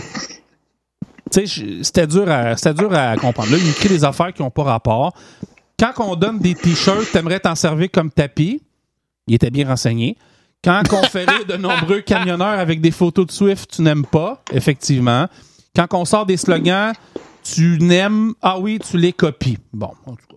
Aujourd'hui, je me suis étouffé de rire en lisant ton texte sur l'effet des Facebook Live. Encore une fois, tu te permets de faire la germaine dans un domaine que tu ne maîtrises tout simplement pas. Ça, c'est juste du niaisage. Ça, c'est là le bout qui m'a fait un peu capoter. Il avait dit, ça me fait penser à une personne, il parlait de moi, qui se dit formateur et qui gèle des pommes de salade. Tu sais, celui qui joue un rôle. Fait que là, il m'attaquait sur mon travail, la grosse erreur que j'avais faite. Là, j'ai dit, c'est un asti de débile. Là, il a marqué, il y a à peine 4 ans, tu étais incapable de gérer une console. Ah oui, tu as fait quelques années en radio aussi et tu disais même avoir formé un animateur maintenant décédé. Il parlait de Jacques Plante, c'est incroyable. Il était animateur bien avant toi en passant et maintenant tu deviens un gourou des médias sociaux. Ha ha ha, fais-moi rire. En tant que gérant d'estrade des médias sociaux, tu dois savoir qu'ils ont un effet positif sur les événements, que c'est une promotion incroyable durant le week-end et qu'un groupe de blablabla qui ont tellement aimé. Ça, il avait raison, j'avais pas de problème avec ça. Ça, c'est parce que ça l'avait un peu rentré dedans. Fait que là, il a dit, avant de gérer les autres, Francis, commence par te gérer, dire la vérité, ne pas manipuler les gens et fiche-nous la paix. Je sais bien que tu vas sortir qu'on est les méchants et qu'on invente des choses sur toi, mais la vérité, elle sort toujours. Il s'agit juste d'être patient et de dire les vraies choses. Compris? Avec un point d'interrogation. Ah oui, je me souviens encore l'automne dernier de ta demande d'amis avec un faux compte dont je me souvenais. Tu cherchais quoi? À mieux nous détester ou tu aimes tellement... Je sais pas c'est quoi. C'est qui barre son téléphone? C'est qui fait du bruit? C'est pas moi. Ouais, Franky, au pire, accroche, là, ça fait un bruit incroyable. Là. Ouais. Fait que là, il disait... Là, parce que moi, quand on travaillait là-bas, on avait chacun un faux compte Facebook. Puis on s'en servait. Okay. Fait qu'à un moment donné, je m'en vais sur le faux compte. Je vais voir des trucs, puis je clique sur son nom. J'avais cliqué sur son nom de demande d'amis, mais lui, il pensait que je voulais vraiment aller t'aimer. En tout cas, regarde. Alors, il disait, tu cherchais quoi à faire ça, à mieux nous détester ou tu nous aimes tellement que tu vas seulement nous suivre? La suite t'appartient, je n'ai aucune peur de parler. Et pour les autres qui... mais c'est tous les commentaires par la suite, OK? Ça avait été, là... comment je peux dire ça? Ça avait été... Viral, des commentaires. T'as vécu un peu ce que Phil Laplante a vécu. Oui, écoute. Quand tu... il y avait des commentaires comme quand tu t'aimes pas, toi, t'essaies de remonter thérapie, Francis, thérapie, belle rincée. En tout cas, écoute, il y avait mange donc de la marde, Francis Tremblay. Puis il me semble que Chris, ça fait pas ton bonheur. Pourquoi tu t'es pas juste désabonné, mon Chris d'imbécile? C'est des commentaires où j'en ai eu à ma sécurité personnelle, tu sais, là. Ça a été je sais pas quoi dire, ça a été moi ça m'avait complètement marqué. Mais ça a été posté dans une place où c'est sûr qu'il y avait plein de gens qui allaient 153 000 personnes. Ouais, c'est ça. Il y a eu 92 likes, 62 commentaires. Ça m'avait scié en deux. Puis on parle pas de grosses affaires. En tout cas, c'est ça. C'est parce que le problème là-dedans, c'est que c'est là, Franky raccroche, là, sérieux, là. Ouais, ça griche un petit peu. Ah ouais, Franky, non, la moto qui vient de passer, on l'a entendu. Là. Je vais vous quitter de toute façon parce que moi, j'ai mon rôle de père monoparental à accomplir. Fait que... All right. Salut, Franky. Merci, Franky. Puis, anyway, je pense qu'on a pas mal fini. On a fait le tour. En tout cas, je pensais pas arriver là-dedans, mais c'est ça. L'intimidation, il y en a partout, c'est ce que je voulais dire. Non, ben, je suis content qu'on aille parler, puis je suis content que ça t'ait fait du bien qu'on en parle. Il fallait que j'ouvre une école, comment réagir face à l'intimidation. Pas t'inquiéter, on est là avec toi, Ben, on Matt. est derrière toi. Merci. Bye, Franky. Merci, Franky. OK, merci, man. C'est à vous autres, les boys. Bonne soirée. Bye. Qu'est-ce que tu disais, Billy Jack? Il fallait que j'ouvre une école, comment réagir à l'intimidation. Mais ça, écoute, je l'ai lu à peu près 50 fois. Je me suis demandé si j'avais de quoi là-dedans, mais Chris, mon nom est là. Tu sais. On a tout subi, même moi quand j'étais plus jeune. Moi, là, moi, t'as dit, ben franchement, de la maternelle à 3e année, j'étais une terreur à l'école, OK? Ouais. J'aimais me battre. Non. Ouais. J'aimais me battre. Puis à l'âge en 3e année, à un moment donné, mon père avait une bague qui mettait plus. Puis c'était pas un vrai diamant, mais il y avait un diamant, mais il était plus là. Il restait seulement les griffes, tu sais, pour le diamant. Puis moi, j'aimais ça quand je me battais, avoir cette bague-là, parce que ça m'aganait un petit peu. Bon, en tout cas. C'est ça. Fait que là, qu'est-ce qui est arrivé à un moment donné, c'est que mes parents ont reçu un appel de l'école, comme quoi que j'avais défiguré un enfant. En réalité, là, j'avais fait une petite scratch à la joue avec la bague en question. C'était une graphing, c'était loin d'être... ouais. Mais là, l'école parlait à mes parents de poursuite. Fait que je peux-tu vous dire que la plus crise de volée de mon enfance que j'ai mangée, c'est ce soir-là quand je suis arrivé chez nous. Ouais, c'est ton père. Ouais, mon père et ma mère, j'ai mangé une de ces, excusez l'expression, une de ces crises de volée. Puis ils m'ont dit, à chaque fois que tu vas revenir de l'école avec du sang sur toi ou que tu t'es battu, tu vas en manger un autre de même. Fait qu'à partir de la 3e année, aller jusqu'à l'âge de 15 ans, ouais. Moi, à l'école, écoute, je te le dis, j'étais un petit Christ de diable, là. Moi, je bavais, je t'écœurais, puis si tu rouspétais, je te sautais d'en face. Tu sais, moi, j'étais t'as pas changé, là, mais... Non, j'ai changé quand même. OK. À cet âge, j'ai qu'un plus, je fais juste te sauter d'en face. Fait que, non, mais...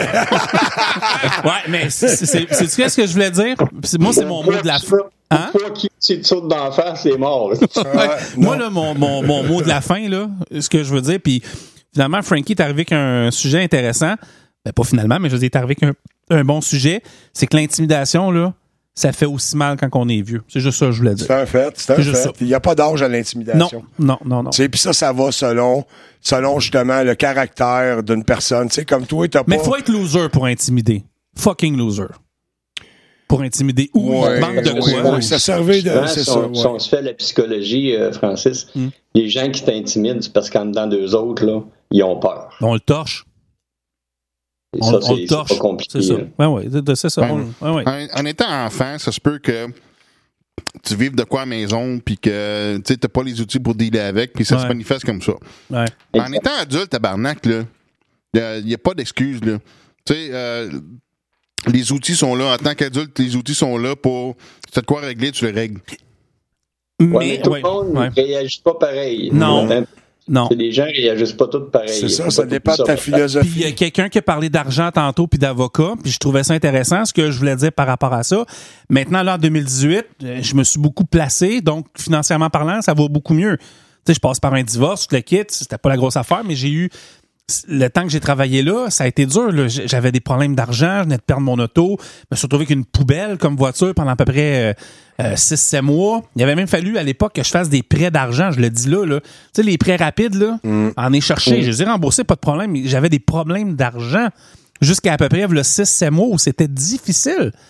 Tu peux pas commencer à penser de dépenser une fortune pour un avocat. J'avais même pas les moyens d'en payer. Surtout que ton agresseur a des moyens en arrière de lui. Mon agresseur est riche. Ouais. C'est ça. Riche. Je veux dire, il gagne bien sa vie. Il gagne très bien sa vie, mon agresseur. Ouais, c'est ça. Ouais. Oui. Bon, en tout cas, regarde, je suis pas Nathalie Simon non plus, là. Ouais. Mais c'est ça. Mais peut-être, là, j'ai poids, là, mais c'est ça j'ai d'intimider. C'est ça que je voulais en venir quand je parlais de moi quand j'étais plus jeune, aller jusqu'en 3e année. À partir de la 3e année, quand j'ai eu la volée de mes parents suite à l'appel de l'école, là, j'ai arrêté de me battre. Mais mes parents m'ont dit d'arrêter de me battre, m'ont pas dit d'arrêter de baver.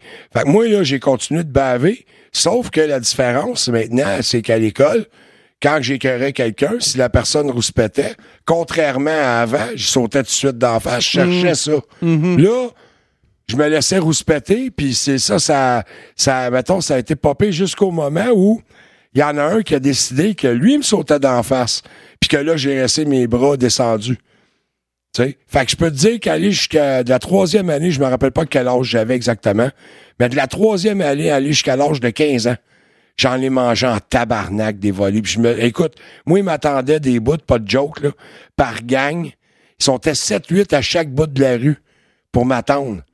Pour des fois, absolument pour rien, là, tu sais, j'étais rendu, tu sais, quand tu fais la gaffe d'arriver dans un combat, puis de pas te défendre, puis de te laisser frapper, puis de rien faire, là, t'en as un esti de paquet alentour qu'eux autres, ils disent, ah, ouais, lui, esti, c'est un esti de gun, tu sais, il fait rien. Fait que là, ils veulent tout t'essayer, puis ils te tapent tout sa gueule. Puis moi, ça l'a arrêté, moi, l'histoire d'intimidation dans mon cas, c'est qu'à un moment donné, à l'âge de 15 ans, déjà, je mesurais 6 pieds 2, je pesais 200 quelques livres. Puis qu'à un moment donné, on s'en va, moi et mes amis, on s'en va glisser à la côte Alexander dans le temps. Puis on rencontre une gang de frères. Ils sont à peu près 6-7. Puis là-dedans, il y en a des pas mal plus vieux. Là. Puis le plus jeune de leur frère, il doit avoir 10 ans, câlisse, là. Il mesure à peu près 2 pieds. Là. Puis là, ben, il a fallu qu'on mange des tapes à la gueule par ce petit Chris-là, parce que tous ces gros frères étaient tout alentour de nous autres. Fait que moi, quand j'étais arrivé chez nous, j'étais tellement en hostie, là, de m'avoir fait, tu sais, crisser des tapes à la gueule par un petit cul de 10 ans, puis d'être obligé de faire comme rien, là, puis de laisser faire. Là, je me suis regardé dans le miroir, puis quand j'ai dit, Asti, regarde la shape, la grosseur que t'as. Asti, là, je pense que ça va faire, parce qu'on n'est pas heureux là-dedans, là. Tu sais, la personne qui se fait intimider, là, il faut pas pour rien qu'il y en a plusieurs qui se suicident là-dedans. Parce que c'est une grosse charge, pareil. Tu sais, quand t'as toujours plein de monde après toi en train de te diminuer, de te cracher dessus, de Mais j'y ai pensé, moi, tu le sais. Ben, je me suis retrouvé dans une maison de repos en janvier dernier, parce que à un moment donné, j'étais plus capable. Je me suis retrouvé à l'hôpital à cause de ça. J'ai eu 2 accidents de char parce que j'étais trop nerveux, dont une qui m'a coûté cher en crise parce que j'ai été vraiment magané. Moi, ça m'a apporté jusqu'à, pas la tentative, mais jusqu'aux idées suicidaires au bout. Ouais, tout ça t'a aidé. Tu vois, moi, ça a été, comme je te dis, à l'âge de 15 ans, quand cette fameuse journée-là, dans la salle de bain, devant le miroir, j'ai dit, là, ça va faire. Le lendemain, je crissais une volée à un de mes chums. Oui, mais non, mais c'est ça. Puis après ça, j'ai plus jamais mangé de volée, puis j'en ai donné un asti des volets après, mon homme, ça, je peux te le dire. Mais moi, c'est cet été. J'ai dit, qu'il aille chier. Ouais. Qu'il aille chier. Puis honnêtement, je le dis là publiquement. Okay? La seule chose que je vais dire pour on arrête là, tu m'as beaucoup aidé. La seule affaire, c'est que faut plus jamais j'entende mon nom là. Ça, j'espère qu'il a compris.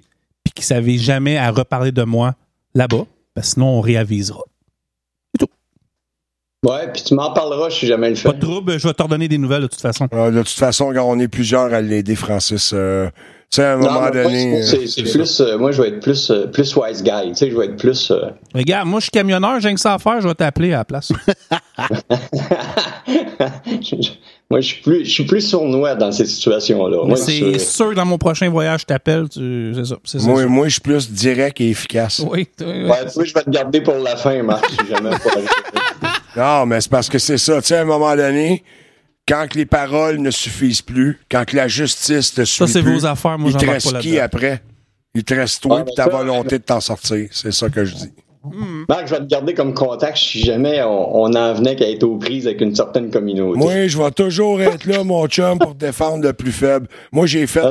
vous allez trouver ça spécial, mais moi, dans mon enfance, j'ai fait les scouts. Puis dans les scouts, OK, quand t'es rendu... les scouts, ça, c'est killer, ça. Ça, mais Zach, c'est killer en estime. Ça t'apprend à vivre. Les valeurs que j'ai aujourd'hui, ils me viennent de là, mon chum. Il fait des crises de beaux nœuds. Non, mais sérieusement, il y a des valeurs... Il y a des choses que je peux vous confirmer sur le scoutisme, mon chum, en passant des louveteaux éclaireurs à aller jusqu'à... Des Jeannettes? Non, les Jeannettes, c'est des filles, tu connais. Mais les valeurs que j'ai, tu sais, quand il y en a plein qui me disent que, Tout-Ti, il y a des belles valeurs, il y a des valeurs, tu sais, humaines, profondes, ça me vient de là, les boys. Parce que c'est là que j'ai appris. Moi, étant donné, comme je l'ai dit, que j'étais intimidé quand j'étais plus jeune, moi, regarder quelqu'un dans les yeux, là, si boire, oublie ça, là. Moi, j'ai regardé les pieds, je regardais partout au lieu de regarder les yeux. Puis mon chef de scout, qui s'appelait Léon Bernier à l'époque, c'était un policier de la ville de Montréal. Puis ce gars-là, écoute, il avait un charisme, je pourrais dire, intimidant. Juste ses yeux. Il avait des yeux d'un bleu spécial. Son regard, écoute, était glaçant. Tu le regardais, ce gars-là, là, puis quelqu'un, tu sais, qui était, mettons, pas bien dans sa peau, comme moi à l'époque. Ouais, je sais, il faut mettre une fin à ça, mais juste pour dire que... Chialet qui dure pas 3 heures, il a duré 9 heures. Mais c'est ça, mais ça encore allé, il durera 3 heures. Mais la chose est que, comme je l'ai dit dans le scoutisme, moi, quand je dis que je vais toujours protéger le plus faible, parce que quand vous voyez un scout qui fait le signe de la main, celui-là, là, c'est le signe des éclaireurs, les 3 doigts avec le pouce qui embarque par-dessus le petit doigt, ça veut dire le gros protège le petit. Puis ici, dans le FatPack, on est tous des gros, pis on va toujours protéger les plus faibles là-dedans, puis ceux qui s'attaquent à du monde de même, on va leur rentrer dedans. Hein? On va penser de ça? Ouais. L'important dans tout ça, dans tout ce qu'on a entendu parler, c'est qu'il faut que les gens soient solidaires. Exact. C'est juste ça. Le reste, là, de toujours vouloir se séparer ou être en conflit, embarquez pas là-dedans. C'est de la merde. C'est de la merde. C'est ensemble qu'on va avancer. C'est pas individuellement. Exactement. C'est ça. Et, comme disait Bruce Lee, be water, my friend, sois comme l'eau. Prends la forme du récipient où on te met, mais perds pas ta force. C'est ça. Soyez des protecteurs et non des défenseurs. C'est exactement. Ça. Ouais. C'est ce que je suis. C'est ce que je suis. Faut être plus brillant que son agresseur.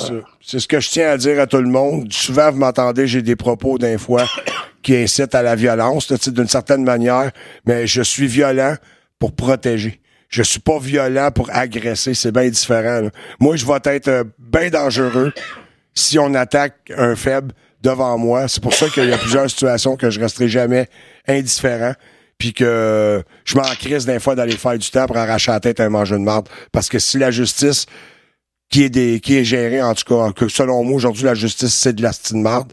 C'est géré par un signe de pièce. Quand t'es un bon avocat, tu t'en tires. Quand t'as la palette. Fait que parlez-moi pas de justice. La justice, là, c'est la justice, c'est les valeurs que t'as appris. Puis jusqu'à où t'es prête pour te défendre puis les protéger. Fait que là-dessus, mes amis, mon chum Botrax qui me regarde, puis Francis, puis tout. Puis je pense que... l'animateur.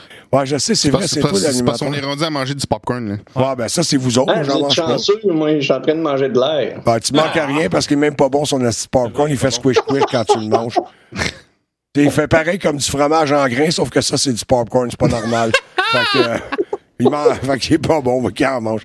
Fait en tout cas, Louis, gars, c'est pas moi qui animais à soir, tu m'as te laissé dire la fin. Excuse-moi, mon Botrax. Tu veux que je te dise? Je suis un leader rassembleur, moi. Qu'est-ce que je te dis? Pour un premier show, les gars, chapeau. Prochain show.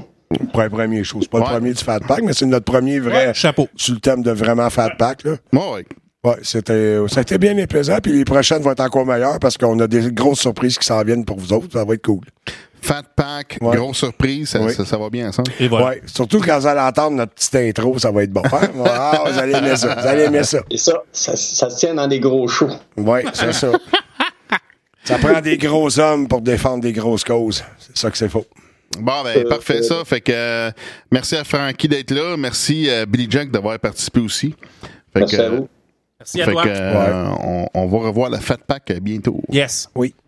Ciao. Fait que salut tout le monde. Soyez sages et soyez prudents sur les routes. On vous aime. À la prochaine. Cette semaine, sur les ondes de radio H2O, le super matozoïde. Il y a quelques semaines, il est venu nous rendre visite à notre émission pour nous parler des élections américaines. Et on a avec nous Éric Duhem en ligne qui va parler de ça avec nous. Donc, tant et aussi longtemps qu'on va avoir un lobby milliardaire que sont les centrales syndicales au Québec. C'est des gens qui veulent empêcher le changement, qui militent pour le statu quo. En direct tous les jeudis soirs de 20h à 22h et en repris du lundi au vendredi de 18h à 20h. RadioH2O.ca. Ensemble, nous sommes la force. C'est malade! Comme vous le savez peut-être, RASHD, le réseau anti-spin en haute définition, contient 7 éléments essentiels pour obtenir votre dose quotidienne recommandée de vitamine Bonne. Le site web réseauantispin.com, le compte Twitter twitter.com/réseauantispin, les podcasts en direct, la coche, Outcast, Bomb de Musical et la le podcast de faire Game of Thrones, le décompte, la revue de presse pour apporter la web radio, RAS Radio 24/7, talk et musique de poêle, la page Facebook, facebook.com/réseauantispin, le journal quotidien, paper.ly /réseau anti-spin.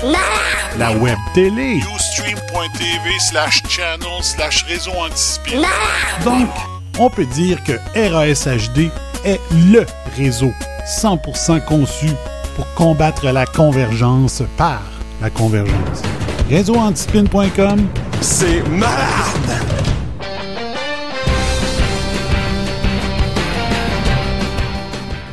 Une production studio. Beautrax.com.